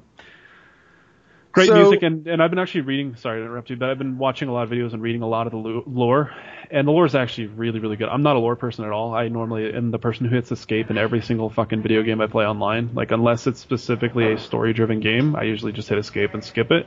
I've been reading and watching a lot of videos about it, and their lore is actually one of the best stories I've heard in a long time. It's really, really well done. And they have very intricate stories about every single character, and that's how they designed the entire world. WoW? You mean? Yeah. Well, EverQuest had done a spectacular job of that before it as well. I didn't know that actually. I didn't know there was much. Oh, really? The lore of EverQuest was very, very, very extensive. There were literally just NPCs. I did play a little bit of EverQuest. I remember there being NPCs in the towns that sold books that were just information about the history of the world. That's funny. It was cool. It was in between that role-playing experience, the pen and paper role-playing experience, and the World of Warcraft MMO experience. Yeah. But yeah, enough. I mean, it's a great game. I mean, it always will be. So, I've tried several MMORPGs. Somehow, you're not an MMO person. You're not. Yeah, I'm not an MMO person in general, but just like, so for like me and like the 3 other people who haven't played World of Warcraft, what is it about World of Warcraft what's the hook that keeps you? I don't know. Well, for me, I mean, it was, I'm gonna have a much different answer from Jay. I didn't care terribly much about the game. I kept playing it to play with some of my friends. Yeah, that actually keeps you, like, the thing is, I think that's the biggest thing for a lot of people, actually. It's so easy to play with other people. Like, there's except so for the part things of not liking the game. I think most people still enjoy the game a lot. I had a lot of problems with it. The reason I played it was for the community, for the friends. Yeah. I've made a lot of long-term friends playing WoW. Like, in all honesty, like, I have friends that, when I originally started playing WoW, I'm still very close friends with them today, and I see them like once or twice a year. Not even. Well, what is it, Jay? What is it for you actually liking the game itself? Like, what about the game is so good? Like, you don't have to spend an hour. I don't know. The difficult. I mean, there's certain difficult aspects of it. I'm a big person of enjoying like grinding and doing stuff like that. So I don't know. There's just a lot of things about it. Okay. It's just a very well done game. Well, it's Blizzard, like, they have a reputation for not necessarily coming up with new ideas, but taking good ideas and like refining making them better. Yeah. And like getting them down to the best that you can. Yeah. And like clearly they completely hit a fucking home run with World of Warcraft. 12 million subscribers a month for extensive period of time. $15 a month. You can't argue it. It's a very successful franchise, and it always will be. I mean, so. Yeah. All right, cool. Well, my number 1 is Super Mario Brothers. Okay. Yeah, I mean, it's not surprising. We had some pretty big overlap on our lists. Yeah. Unsurprisingly. Yeah, I mean, honestly, I'd be more interested in like touching briefly on the games that were on the list that we don't think like belong there now. Very briefly. I don't want to go super into this again. We already did. Go ahead. Robert's gonna get mad. Minecraft. Well, let me say really quickly just about Mario Brothers that I basically would say the same thing that Blake said. Like, it completely defined the platforming genre, which also happens to be like, I don't know if it's necessarily the most popular genre, but the most like accessible genre. I like that word. Yeah, I think it's a good way to describe it. Yeah. Even today, like they make them more. Yeah. They make like a lot of indie games today, stuff like Braid, for example. Yeah. Is a platformer with new elements introduced to it.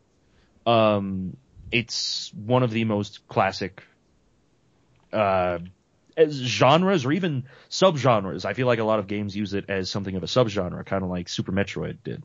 Mm-hmm. There are definite platforming elements in Super Metroid, but I wouldn't.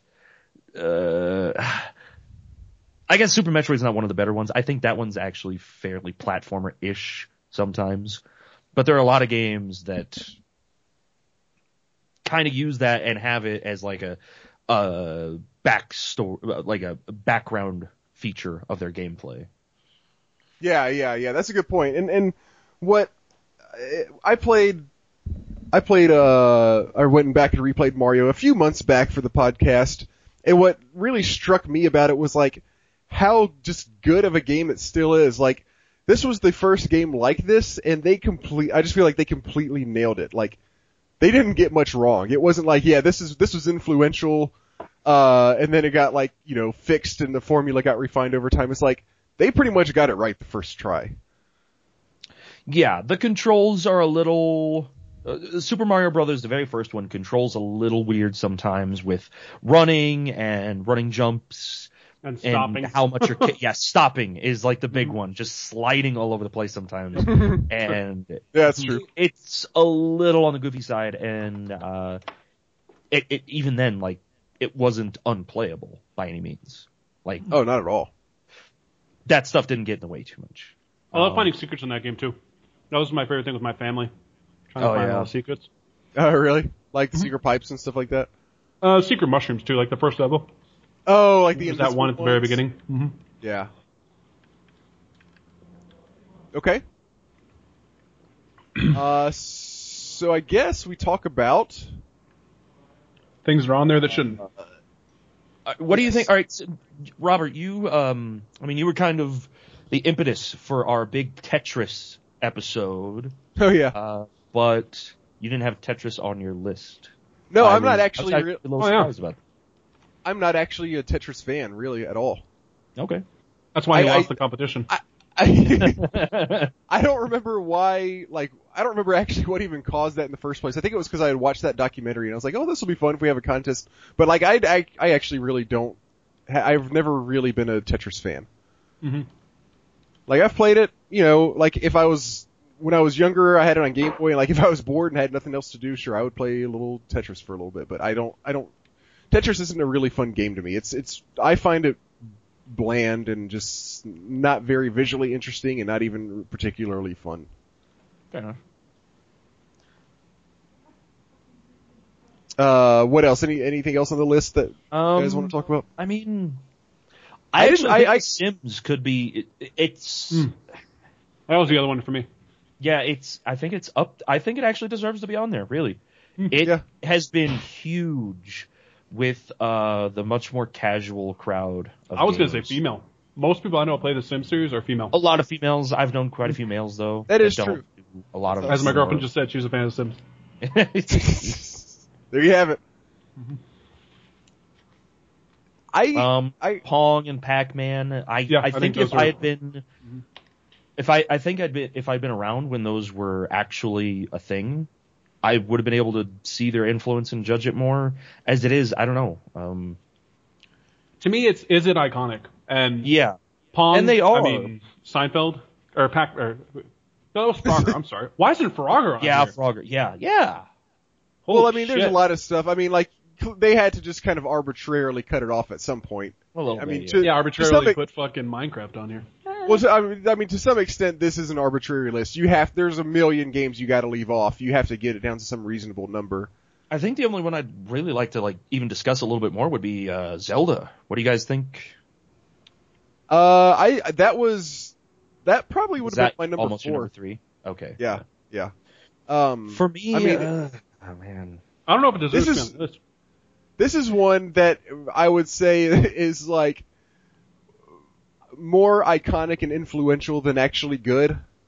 I think that might be my problem with it too. And I don't think Zelda, when I compare it to say Mario, I just don't think it had as big of an impact.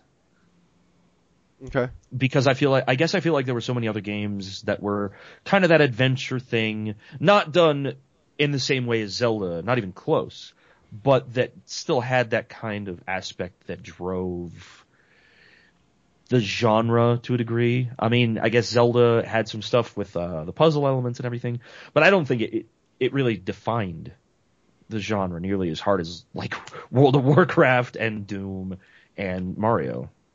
Yeah, that's a good point. I feel like it tried a lot of things that were cool and original at the time, but unlike games like Doom and Mario, I feel like it would have eventually, the games that you would say were inspired by Zelda, I think they would have still come into existence without Zelda having been there in the first place.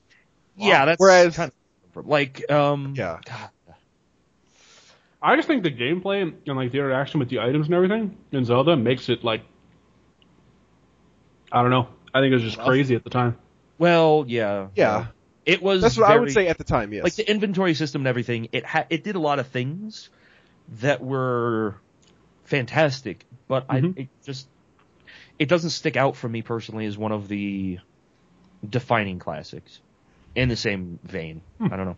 I don't mind seeing it on there, but for me personally, it doesn't top the list. Yeah,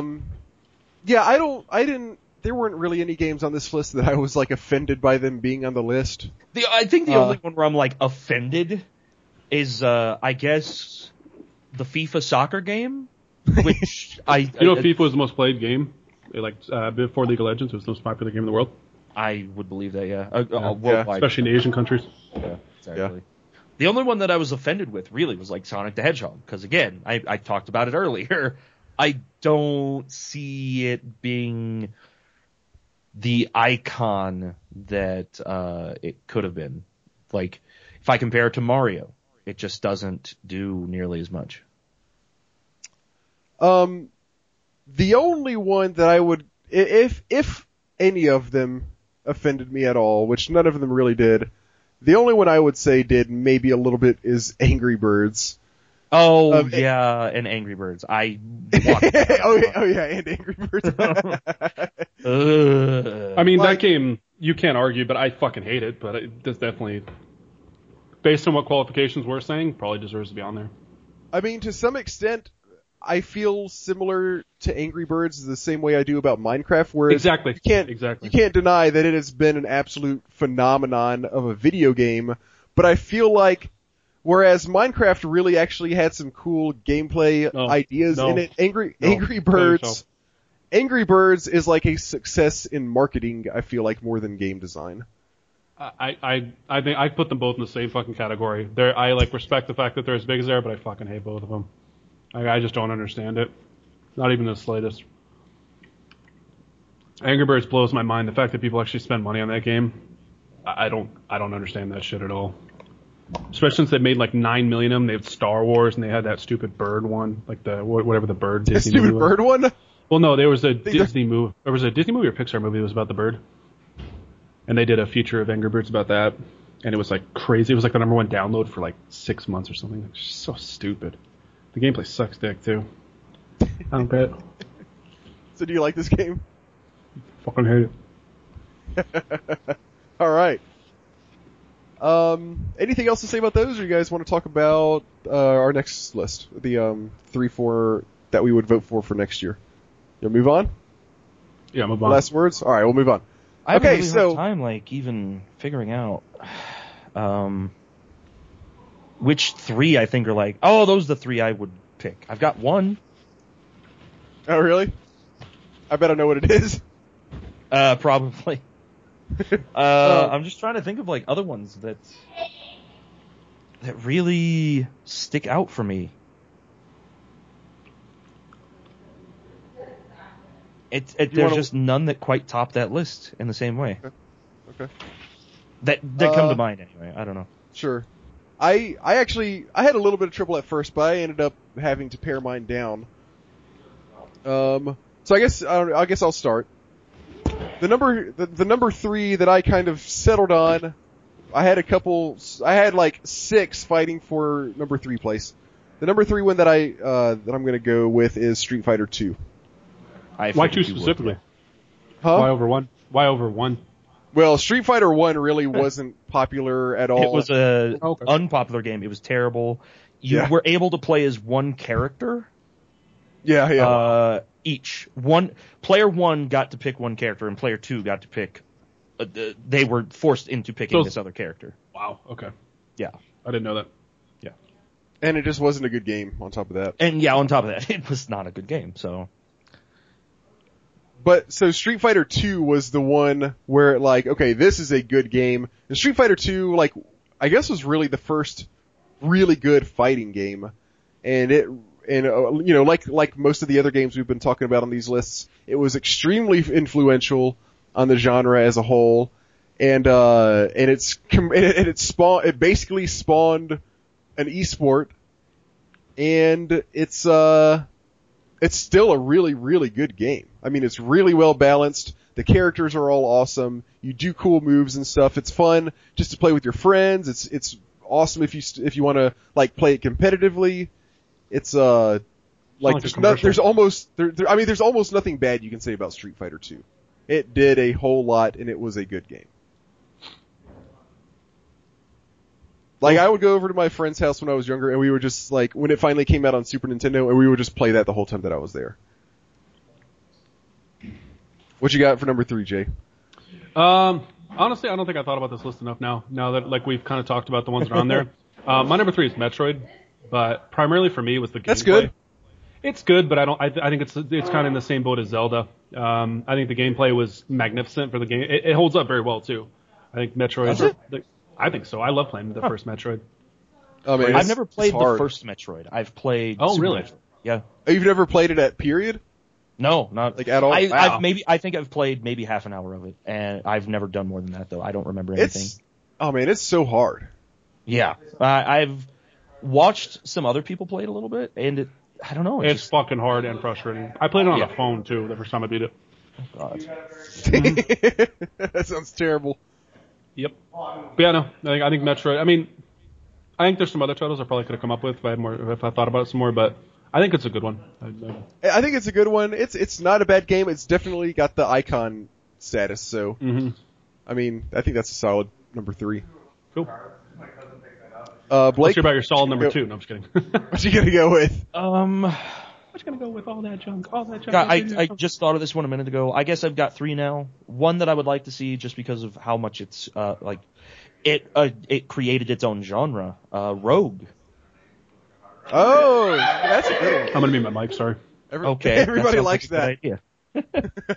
I mean, Rogue has developed. It created its own genre, and it's named after the game, roguelike. An entire genre of games and ideas in game design that all stemmed from this one computer game where things are randomly generated.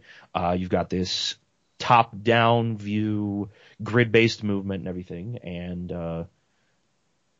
I think it deserves some more attention and love for that. So I'm familiar with the game with Rogue, but I've never played it, and I've not seen much. I've played a little bit of it. It's because I'm so used to tile sets and stuff now, like actual art in the games. Right. Like going back and playing a pure ASCII game where it's just at symbols, lines, slashes, dots, colons. It's really, really difficult for me to do that. I can't wrap my head around it very easily. It gets frustrating for me. So I've played a little bit of it, enough to be like, okay, this is what made this genre happen. Okay, cool. Okay. And yeah, I don't know. That's all I got. What do you do in the game? It's you basically explore this dungeon-like area. You go around, you find treasure. You get into fights with random enemies, and you can see the enemies are like their own special symbol on the map, on your screen, I guess. RPG based, so on and so forth. And of course, the kind of the big thing about it, I guess, is it's RPG based and all, but when you die, you're dead and you start over, and it's randomly generated. That's the big thing with rogues. You die anywhere in your run, you go back to start with no items, no levels, no anything like that. There's a really good game that just came out. I don't know if it came out recently, but called Pixel Dungeon that I've been playing a lot. That's the exact style of that. Just take a look at it sometime. It's pretty cool. It's for mobile devices. I think it's for a browser as well. I just actually discovered that a direct port of Rogue is available on iOS. I just downloaded it too. Yeah.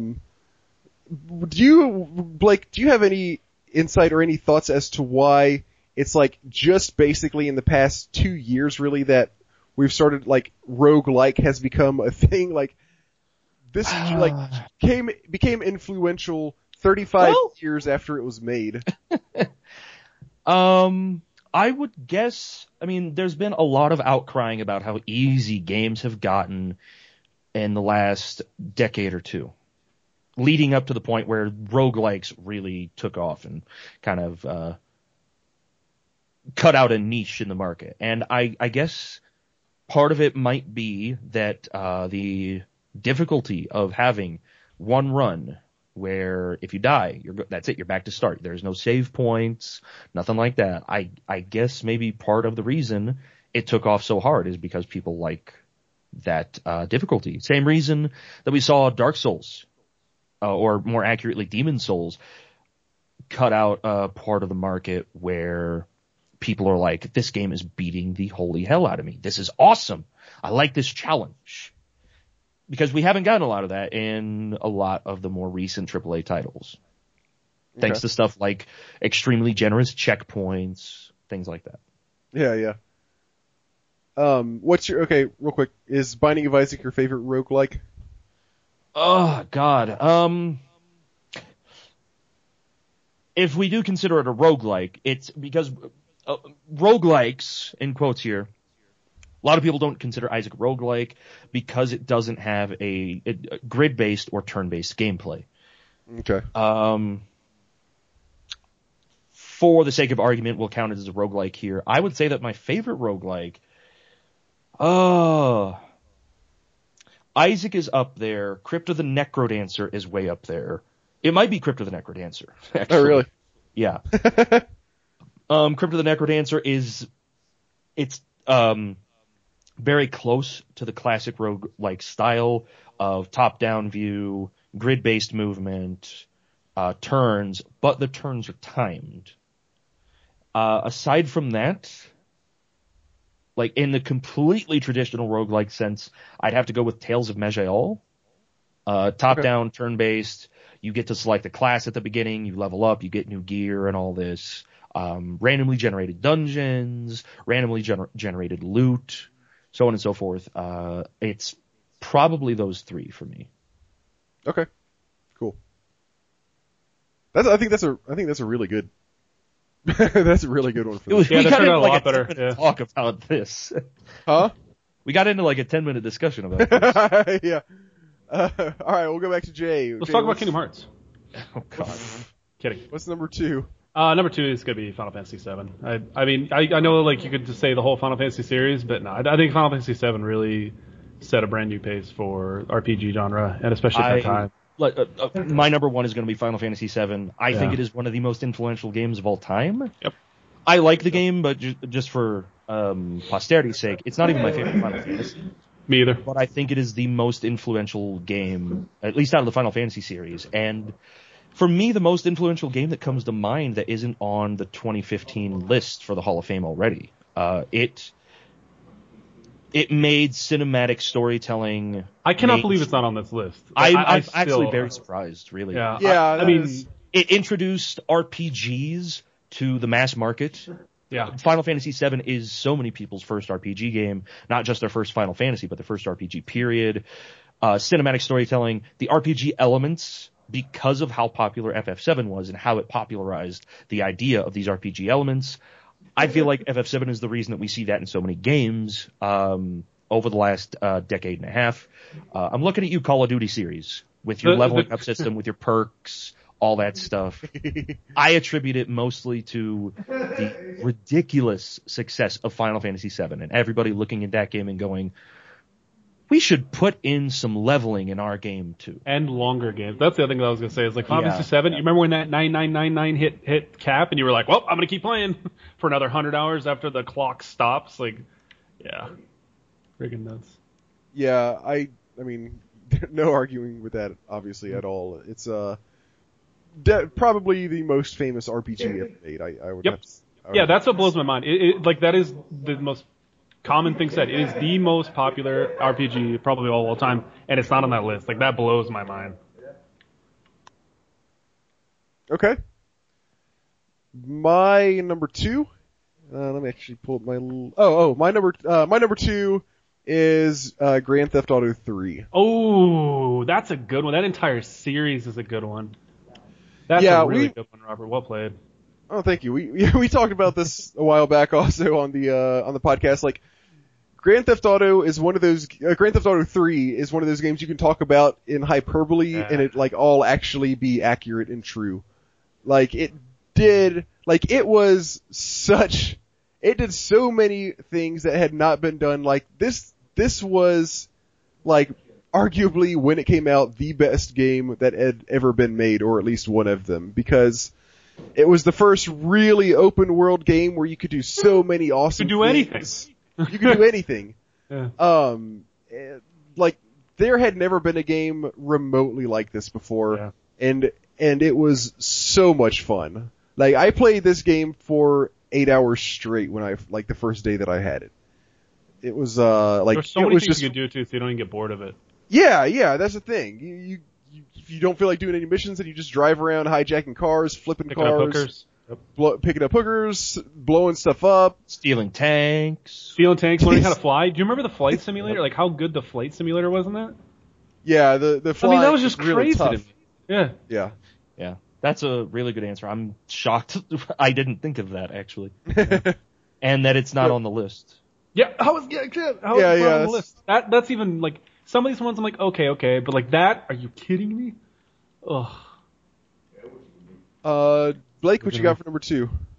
My number 2, I'm gonna go with Quake. Ooh, okay. Oh, that's good. Kind of like Doom in the sense, right? Kind of like Doom, very similar to Doom, but whereas Doom kind of made FPS games, I feel like Quake more defined the arena FPS. Okay. Mm-hmm. And like gave way for stuff like Unreal Tournament down the line. And like what I was originally thinking, I was like, what are some of those old games that I loved? And I was like, Unreal Tournament. But really, Quake was between the two. Quake really took the stage there. Yeah, like there's still people that play the shit out of Quake Arena to this day. I think the last tournament for Quake was featured like a year and a half ago. I think the last something like that. It was very, very recently. It's still that. Think about that. It's 2015. It's 2015. Insane. Yeah, it was 2014 at the time. Yeah, that's pretty nuts. Good one. I like that. You can't argue with that one either. I didn't actually play Quake growing up. I played Unreal Tournament. But yeah, I mean, you gotta, like, Quake was definitely the more influential of the two, and probably the better, I would have to guess, of the two. Yeah. I mean, just based on the fact that Unreal Tournament doesn't have any tournaments still, or there was never even that big of a tournament scene for it. But like with Quake, we had, what's his name? Nothing. His name was Nothing. His name, Fatality. There we go. Oh, I'm sorry. There was a really good pro player. Yeah. Yeah, I think it was Fatality. Was it Fatality? Something like that. Yeah, it was Fatality. And he was like, he made a living off of playing Quake at the time, which was completely unheard of. Yeah. Sorry. Pioneering esports. Show. So Blake, your number 1 was Final Fantasy VII. Yep. Yes. Anything else you want to say about it? I think we covered it. I think the thing is he doesn't have to say anything. That's what's crazy that it's on the list. He doesn't have to. Just saying the game and people will go, yeah, where is that? Yeah. Like that's All the right. crazy. Okay. Jay, you want next or? I'm gonna be honest. I regret my number 1. Yeah, I'll go. I have one other game I can think of, but we'll see how the rest of these lists go. All right. I semi-regret mine now because I think there are much better choices, but this is a game that I've actually been getting more into recently, which is Super Mario 64. I don't know. That's a good one. It is. I actually wondered about that one myself because it was the first 3D platformer. And like, it set up the genre. It literally made that system successful for the first years. And it still is. Like I really enjoy watching people speedrun it now, and it's like people still talk about it like it is one of the best of its genre, and probably will be for a very, very, very long time. But yeah, absolutely. I kind of feel the same way about that as I do the first Super Mario Brothers, where it's like, okay, this is the first game to do this. Well, look, they fucking nailed it. They did it again, but this time 3D. Yeah. I agree. I guess I don't agree. I don't regret it as much now, but. No, that was one that I was considering for my list. Yeah. I'd say so. I actually thought Blake was going to say it. I was like really nervous, but I'm still calm and ready to drop bombs. You're like sweating bullets over there. Yeah. So, my number 1 is Metal Gear Solid. Oh, Jesus. Are you fucking kidding me, Kingdom Hearts? Kill yourself, Robert.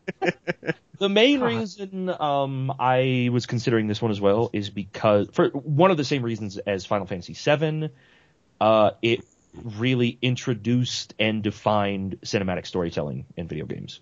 Mm-hmm. They were both I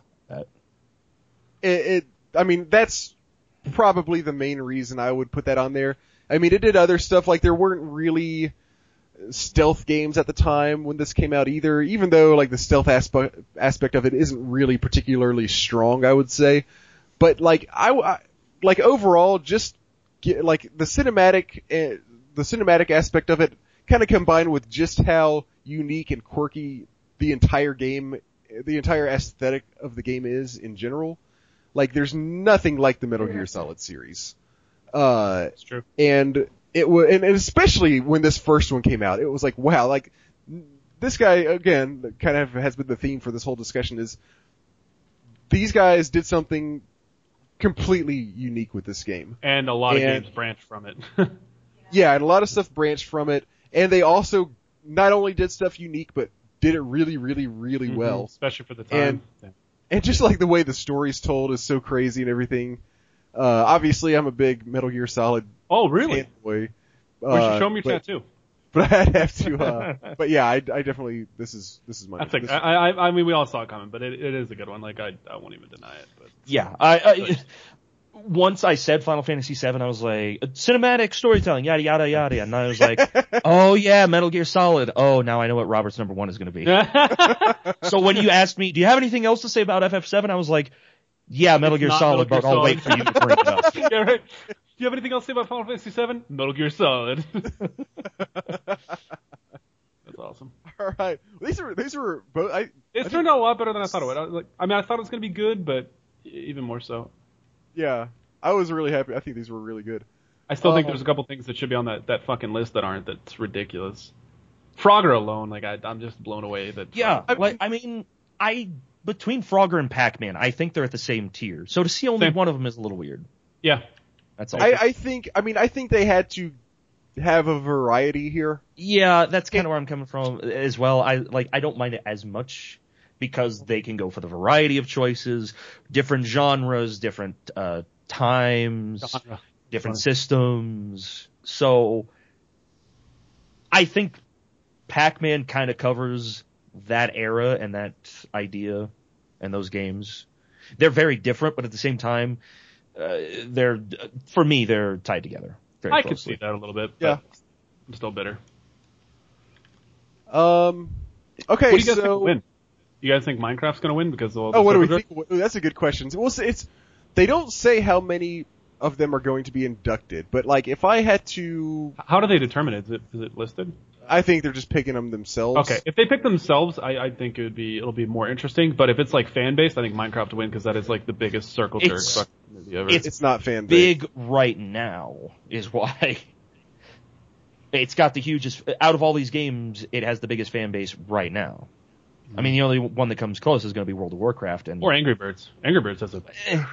All right, I don't think the people that would vote for Angry Birds are going to vote, though. Yeah, I was going to say they're probably have trouble using smartphones. Let alone the internet. If I had to place money down and say this game is going to be in the final list, the one game that I would bet on is Doom. Really? I would say Super Mario Brothers. Really? I would not. I was thinking both of those, so I'm gonna be honest with you. Doom, maybe Mario, one of those. Doom. I don't know. Super Mario Brothers, I think, is like the one that should be in that list no matter what. It's so fucking iconic. Are you kidding me? I feel that there are some. I think The Sims will never make it. No way. No way in hell. Are you kidding me? Over everything else, Tetris. Maybe not for a while, but I could see them eventually getting in. Okay. We actually got some responses to this on Twitter. Oh, nice. Yeah. Let's see. At the Cube Miser. Nice. His number 3. These are the ones that he's voting for from this list that he wants to be inducted. The number 3, he says Oregon Trail, one of the earliest. He considers this an open world game. He says one of the earliest open world games and very widespread. It defined a generation of gamers. You do have kind of a decent amount of options. I mean, I guess for that time, I guess you could call it open world. Yeah, I mean, I wouldn't. It's stretching it, but I think it's world. But I can see what he's saying. Exactly. Number 2, he's gonna go with Tetris. Sure. He says maybe the purest puzzle game ever made, and it was a killer app for mobile gaming. And then his number 1, he's going with Pong. He said it created the versus genre. Ooh. That's a good perspective on it. Actually, that is a very good point. I like that. Yeah, I like that a lot actually. I had read this. And that's part of it. Like on the machine that they showed on there, it's got the 2 sides, and part of that registered in my head. But like I was talking about earlier, it didn't quite click at the time because I wasn't around when that happened. It wasn't, for me, Blake, it wasn't. Stop saying you're young, dude. We know you're like in your 40s. Calm down. All right. Hey. We've all seen you stream shirtless. Well, we have. not lately. Yeah. He created a whole, like, policy change. Twitch. Speaking of iconic things, shirtless streaming. Blake Corey. Oh, Blake, son. That was hilarious. He takes off his shirt next week. Streaming changes shirtless the is rules. banned. No more large nipples on stream. Thanks, Twitch. That's your bread and butter right there. Ew, He also said, I feel like the first inductees should be some of the earliest games created and have long-lasting effects on gaming. I kind of That's felt that a big part of it for me too. Yeah. Which is why, most of the things I talked about is this game was huge because of this reason. It's got this big, long-lasting effect. It created something created a genre. I don't want to say genre, but it just did something unique at the time. An idea. Yeah. Yeah, there you go. Yeah. At Sifl Jeff 8, SIFL Jeff 8. His 3 he would go with are number 3 Legend of Zelda, Okay. number 2 Pong, and number 1 Super Mario Brothers. That kind of jumps around a little bit. Yeah, and he doesn't really elaborate on that much. But for the next, he also gave us a list for the ones he would want next year. And this is actually, it was funny because he tweeted this, and this was actually the exact same original list that I had come up with in order. Huh. Really bizarre. But I guess not too surprising when you see what games they are. Number 3, Final Fantasy VII. Number 2, Wolfenstein. And Wow. Okay. and number 1, Grand Theft Auto 3. Holy shit, are you serious? Nice. Yeah. That guy's got a good taste in games. That's like all three of us like in one I like list. Wolfenstein, but I don't think it was at the same tier. Maybe I'm wrong, but I don't remember it being like at the it same is. level as Doom or Quake. Well, it wasn't, but it was because, like, they built off of it. That's incredible though. What a good list, man. I'm a fan. Fair Yeah, enough. that was really good. And then he says, he kind of goes back a little bit. He sent us another tweet. He said, FF7 maybe not, wanted an RPG with huge impact through innovation and popularization. FF1 and Dragon Quest don't stand up today to me. That's But interesting. That's That's kind of what we were talking about with Final Fantasy 1 versus Final Fantasy 7. Like, yeah. Yeah. Well, and then like, between Final Fantasy 1 and Dragon Quest, it's Dragon Quest. Between those two, as far as influence goes. By far. I mean, I can understand arguing for Final Fantasy 1. Sure. But I mean, when you look at the grand scheme, like, even given that Final Fantasy 1 spawned the Final Fantasy franchise, Final Fantasy 7 still overshadows it in so many ways. Yeah. Yeah. It honestly partially is the franchise. I mean, pretty much. I mean, what is the thing that people ask for every time they come out with a new system? When are you going to remake Final Fantasy 7? I mean, seriously. Yeah. So What is it that Square trolls everybody with whenever they don't have anything really good to say at a press conference? Yeah. Something about Final Fantasy 7. All right. Remember that list I told you about 2 things we don't talk about? That's on the list now. That's number 3. Anyways, I like that list. All right. That guy's got good taste. Yeah, that was good. And we didn't actually get any emails. That was all the, we just got tweets this time. For the next list, I had an idea, but I don't know if I can really come up with a whole, I can think of like 1 or 2 good things for this one, which are, your favorite quotes in classic video games. Oh, I like that one. Are you kidding me? Blake and you are going to go off on that one. I'm not so much, but God. That would be really blow good. it out your ass. Blow it out your ass. What's that from? Duke Nukem, are you kidding? Oh, yeah, okay. Blow it out your ass. I like that one actually a lot. You want to try it? You want to give it a shot? Yeah, I'm down. I'm down, Decline. I like that. Okay. Alright, so, I'm writing down a few notes. I just thought of a couple things. Okay, yeah, so we'll do our top 3 favorite quotes from video games If you can think of 3 more, we'll do all of them because this could be fun. I like this. I think this is funny. All right, so send us your top 3 favorite quotes from any video game at mail@classicgamingpodcast.com or just tweet it at us. them to us at @ClassGamesCast. You guys, so done with top 3s. You guys want to talk real quick about games you've been playing, about non-classic games you've been playing, if you have been? I actually haven't that much, to be honest. So, Blake? God, part of the main reason I couldn't play much Sonic is because I've been practicing for my tournaments in Isaac and Necrodancer lately. Aside from those, though, I played Mortal Kombat X. Did I talk about that on the last podcast? No, we just talked about how it was all fucked up on this one, but, okay. How's the game? It's fun. It's pretty enjoyable. It doesn't have a huge execution ceiling, which means I'm very terrible at inputs in fighting games. So this one, the ceiling on that is much lower than a game like Street Fighter. So for me, it's a lot easier to do. It's a lot easier to play just because of that. Aside from that, it's got a huge cast. The main reason I liked it is because each character has essentially like 3 stances, but you can only pick the stance before the fight itself starts. Oh, okay, that's kind of cool. And most of the characters, like these different types of this character, play differently. Some characters it's more extreme than others, but I like that inclusion of variety there and limitation on a character's moveset, where if you play as this version of this character, you get an access to a fireball that you wouldn't normally have, stuff like that. I thought that's a really great design idea. Aside from that, I don't know. I don't think I've been playing much either. What about you, Robert? Do you feel like it holds up pretty well, like just as a game that does cool things that you want to watch? I've watched a little bit of it so far, but I haven't been able to catch too much of it at tournaments. I think it'll be... from what people have said on Twitter, there's a worry that it's going to become an option select fest, which it's a fighting game term. I'm not going to explain it too much to most of our viewers, but it could make the game very uninteresting, both to play and watch. Okay, interesting. Okay, that's cool.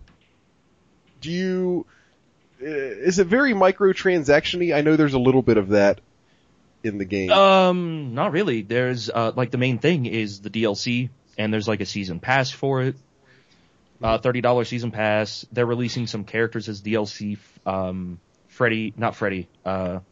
Jason Voorhees. I think he has been released. Yeah, I think last I heard it was not, but yeah. I know he's like... Yeah, I heard he wasn't a few days ago, but I don't know what's changed since then. Okay. So they're doing releases with characters like that. It's cool. I wouldn't say that there's a lot of microtransactions, really. Would you recommend the game? God, with all the PC issues it's had, that's maybe not right now. Yeah, it's difficult to recommend it on the PC release. If you like fighting games, I think you'll enjoy this. It's, in my mind, from what I've played and from what I've seen, it's probably the best Mortal Kombat release we've had. Wow. Yeah. Ever? Yeah, Ooh. Probably. That's impressive. Okay. Yeah, it is. Even better than like 2 and 3? Yes. Wow. Okay. Like, for me, I just love the character variety and stuff. Overall, the game, it seems like it has a lot of potential. We'll see where it goes. All right. Potential. Jay, Robert, anything? what about you? No, I already said. I got nothing. You? I've besides the game that I've been playing for the podcast that I didn't quite get to finish, I've been playing Pillars of Eternity. Oh yeah, I've been watching a lot of people play that actually on stream. Yeah, it's still really fun. I hear that it starts to kind of drop off towards the end of the game, but I've still got a ways to go. I'm about, I want to say 20 hours in right now, and it's really fun. I mean, like they just nailed all the combat, and the story is really good, and even like the side quests and things like that. So far everything that I've seen it's just a really fun game, and you've got like your stronghold that you can upgrade, that you get eventually. The characters are cool, like the classes are cool. Everything about the game is just really fun. I mean, it's really Say cool good. again. No. See, you use the word No, cool. it's cool also. Is it cool? Like I started playing. Oh, and one thing that doesn't get talked about this game much that as far as I've heard at least, is it really, like, the graphics are really good. Like, this game really looks great. That kind of gets everything, like, the gameplay is what's always talked about, but this is, like, I really enjoy just the way this game looks. So, I just want to say that because I haven't heard anybody else say it. The only other thing I've been playing is I've started playing a little bit of Cities Skylines. Okay, that game's really popular as well. Yeah, it's really big right now, and I haven't actually started my own city yet, but I've been playing it with my daughter, who's 6. Oh god. And just letting her do whatever she wants to do. I'll give her advice. I'll be like, if you do that, like, if you build factories next to people's houses, then they aren't gonna like that. So she'll I let her do whatever. Huh? So don't lie to her. So, like, I'm giving her good advice, but just ultimately just letting her do whatever she feels like she wants to do. So she's got, like, roads that, like, curve really weird all over the place and, like, spiral around just because she thinks it looks cool and forgets to build them half the time. And so, like, it's really fun so far because she's not doing a bad job, but, like, mostly just with the actual layout of the city, it's just, like, completely willy-nilly. That's been fun. Just, I am gonna start my own city pretty soon at some point, but it's been really fun just to see the kind of the goofy stuff that she does. Robert, is the dream of your daughter becoming an architect dying? A city architect, maybe, yeah. Cool. And I think that's all I've got. You guys, I like toilets. You guys got anything? I saw that video for the first time like a month ago. Got anything you want to get off? Tell me things like that. I'm like, dude, this video is so old. I know. Anybody got anything you want to? Did you see this picture on Reddit of 2 corgis scared of a giant zucchini? All right, Robert. No, and I'd like to keep it that way. Yeah. Thanks for listening, everybody. I hope you enjoyed it. Robert, we'll hang out. Is this guy showing his giant zucchini to his 2 corgis? Tune in next time. So sad and scared. And hopefully, we'll probably be doing a top 3 classic video game quotes. Yeah, and also top 3 best corgi pictures. Oh my god. Robert, kill yourself. Have a good night. Good night, everybody. Robert, I'll call you in a little bit. We'll hang out, okay? Mail us at classicgamingpodcast.com, and we'll see you guys as usual in 2 weeks. Peace.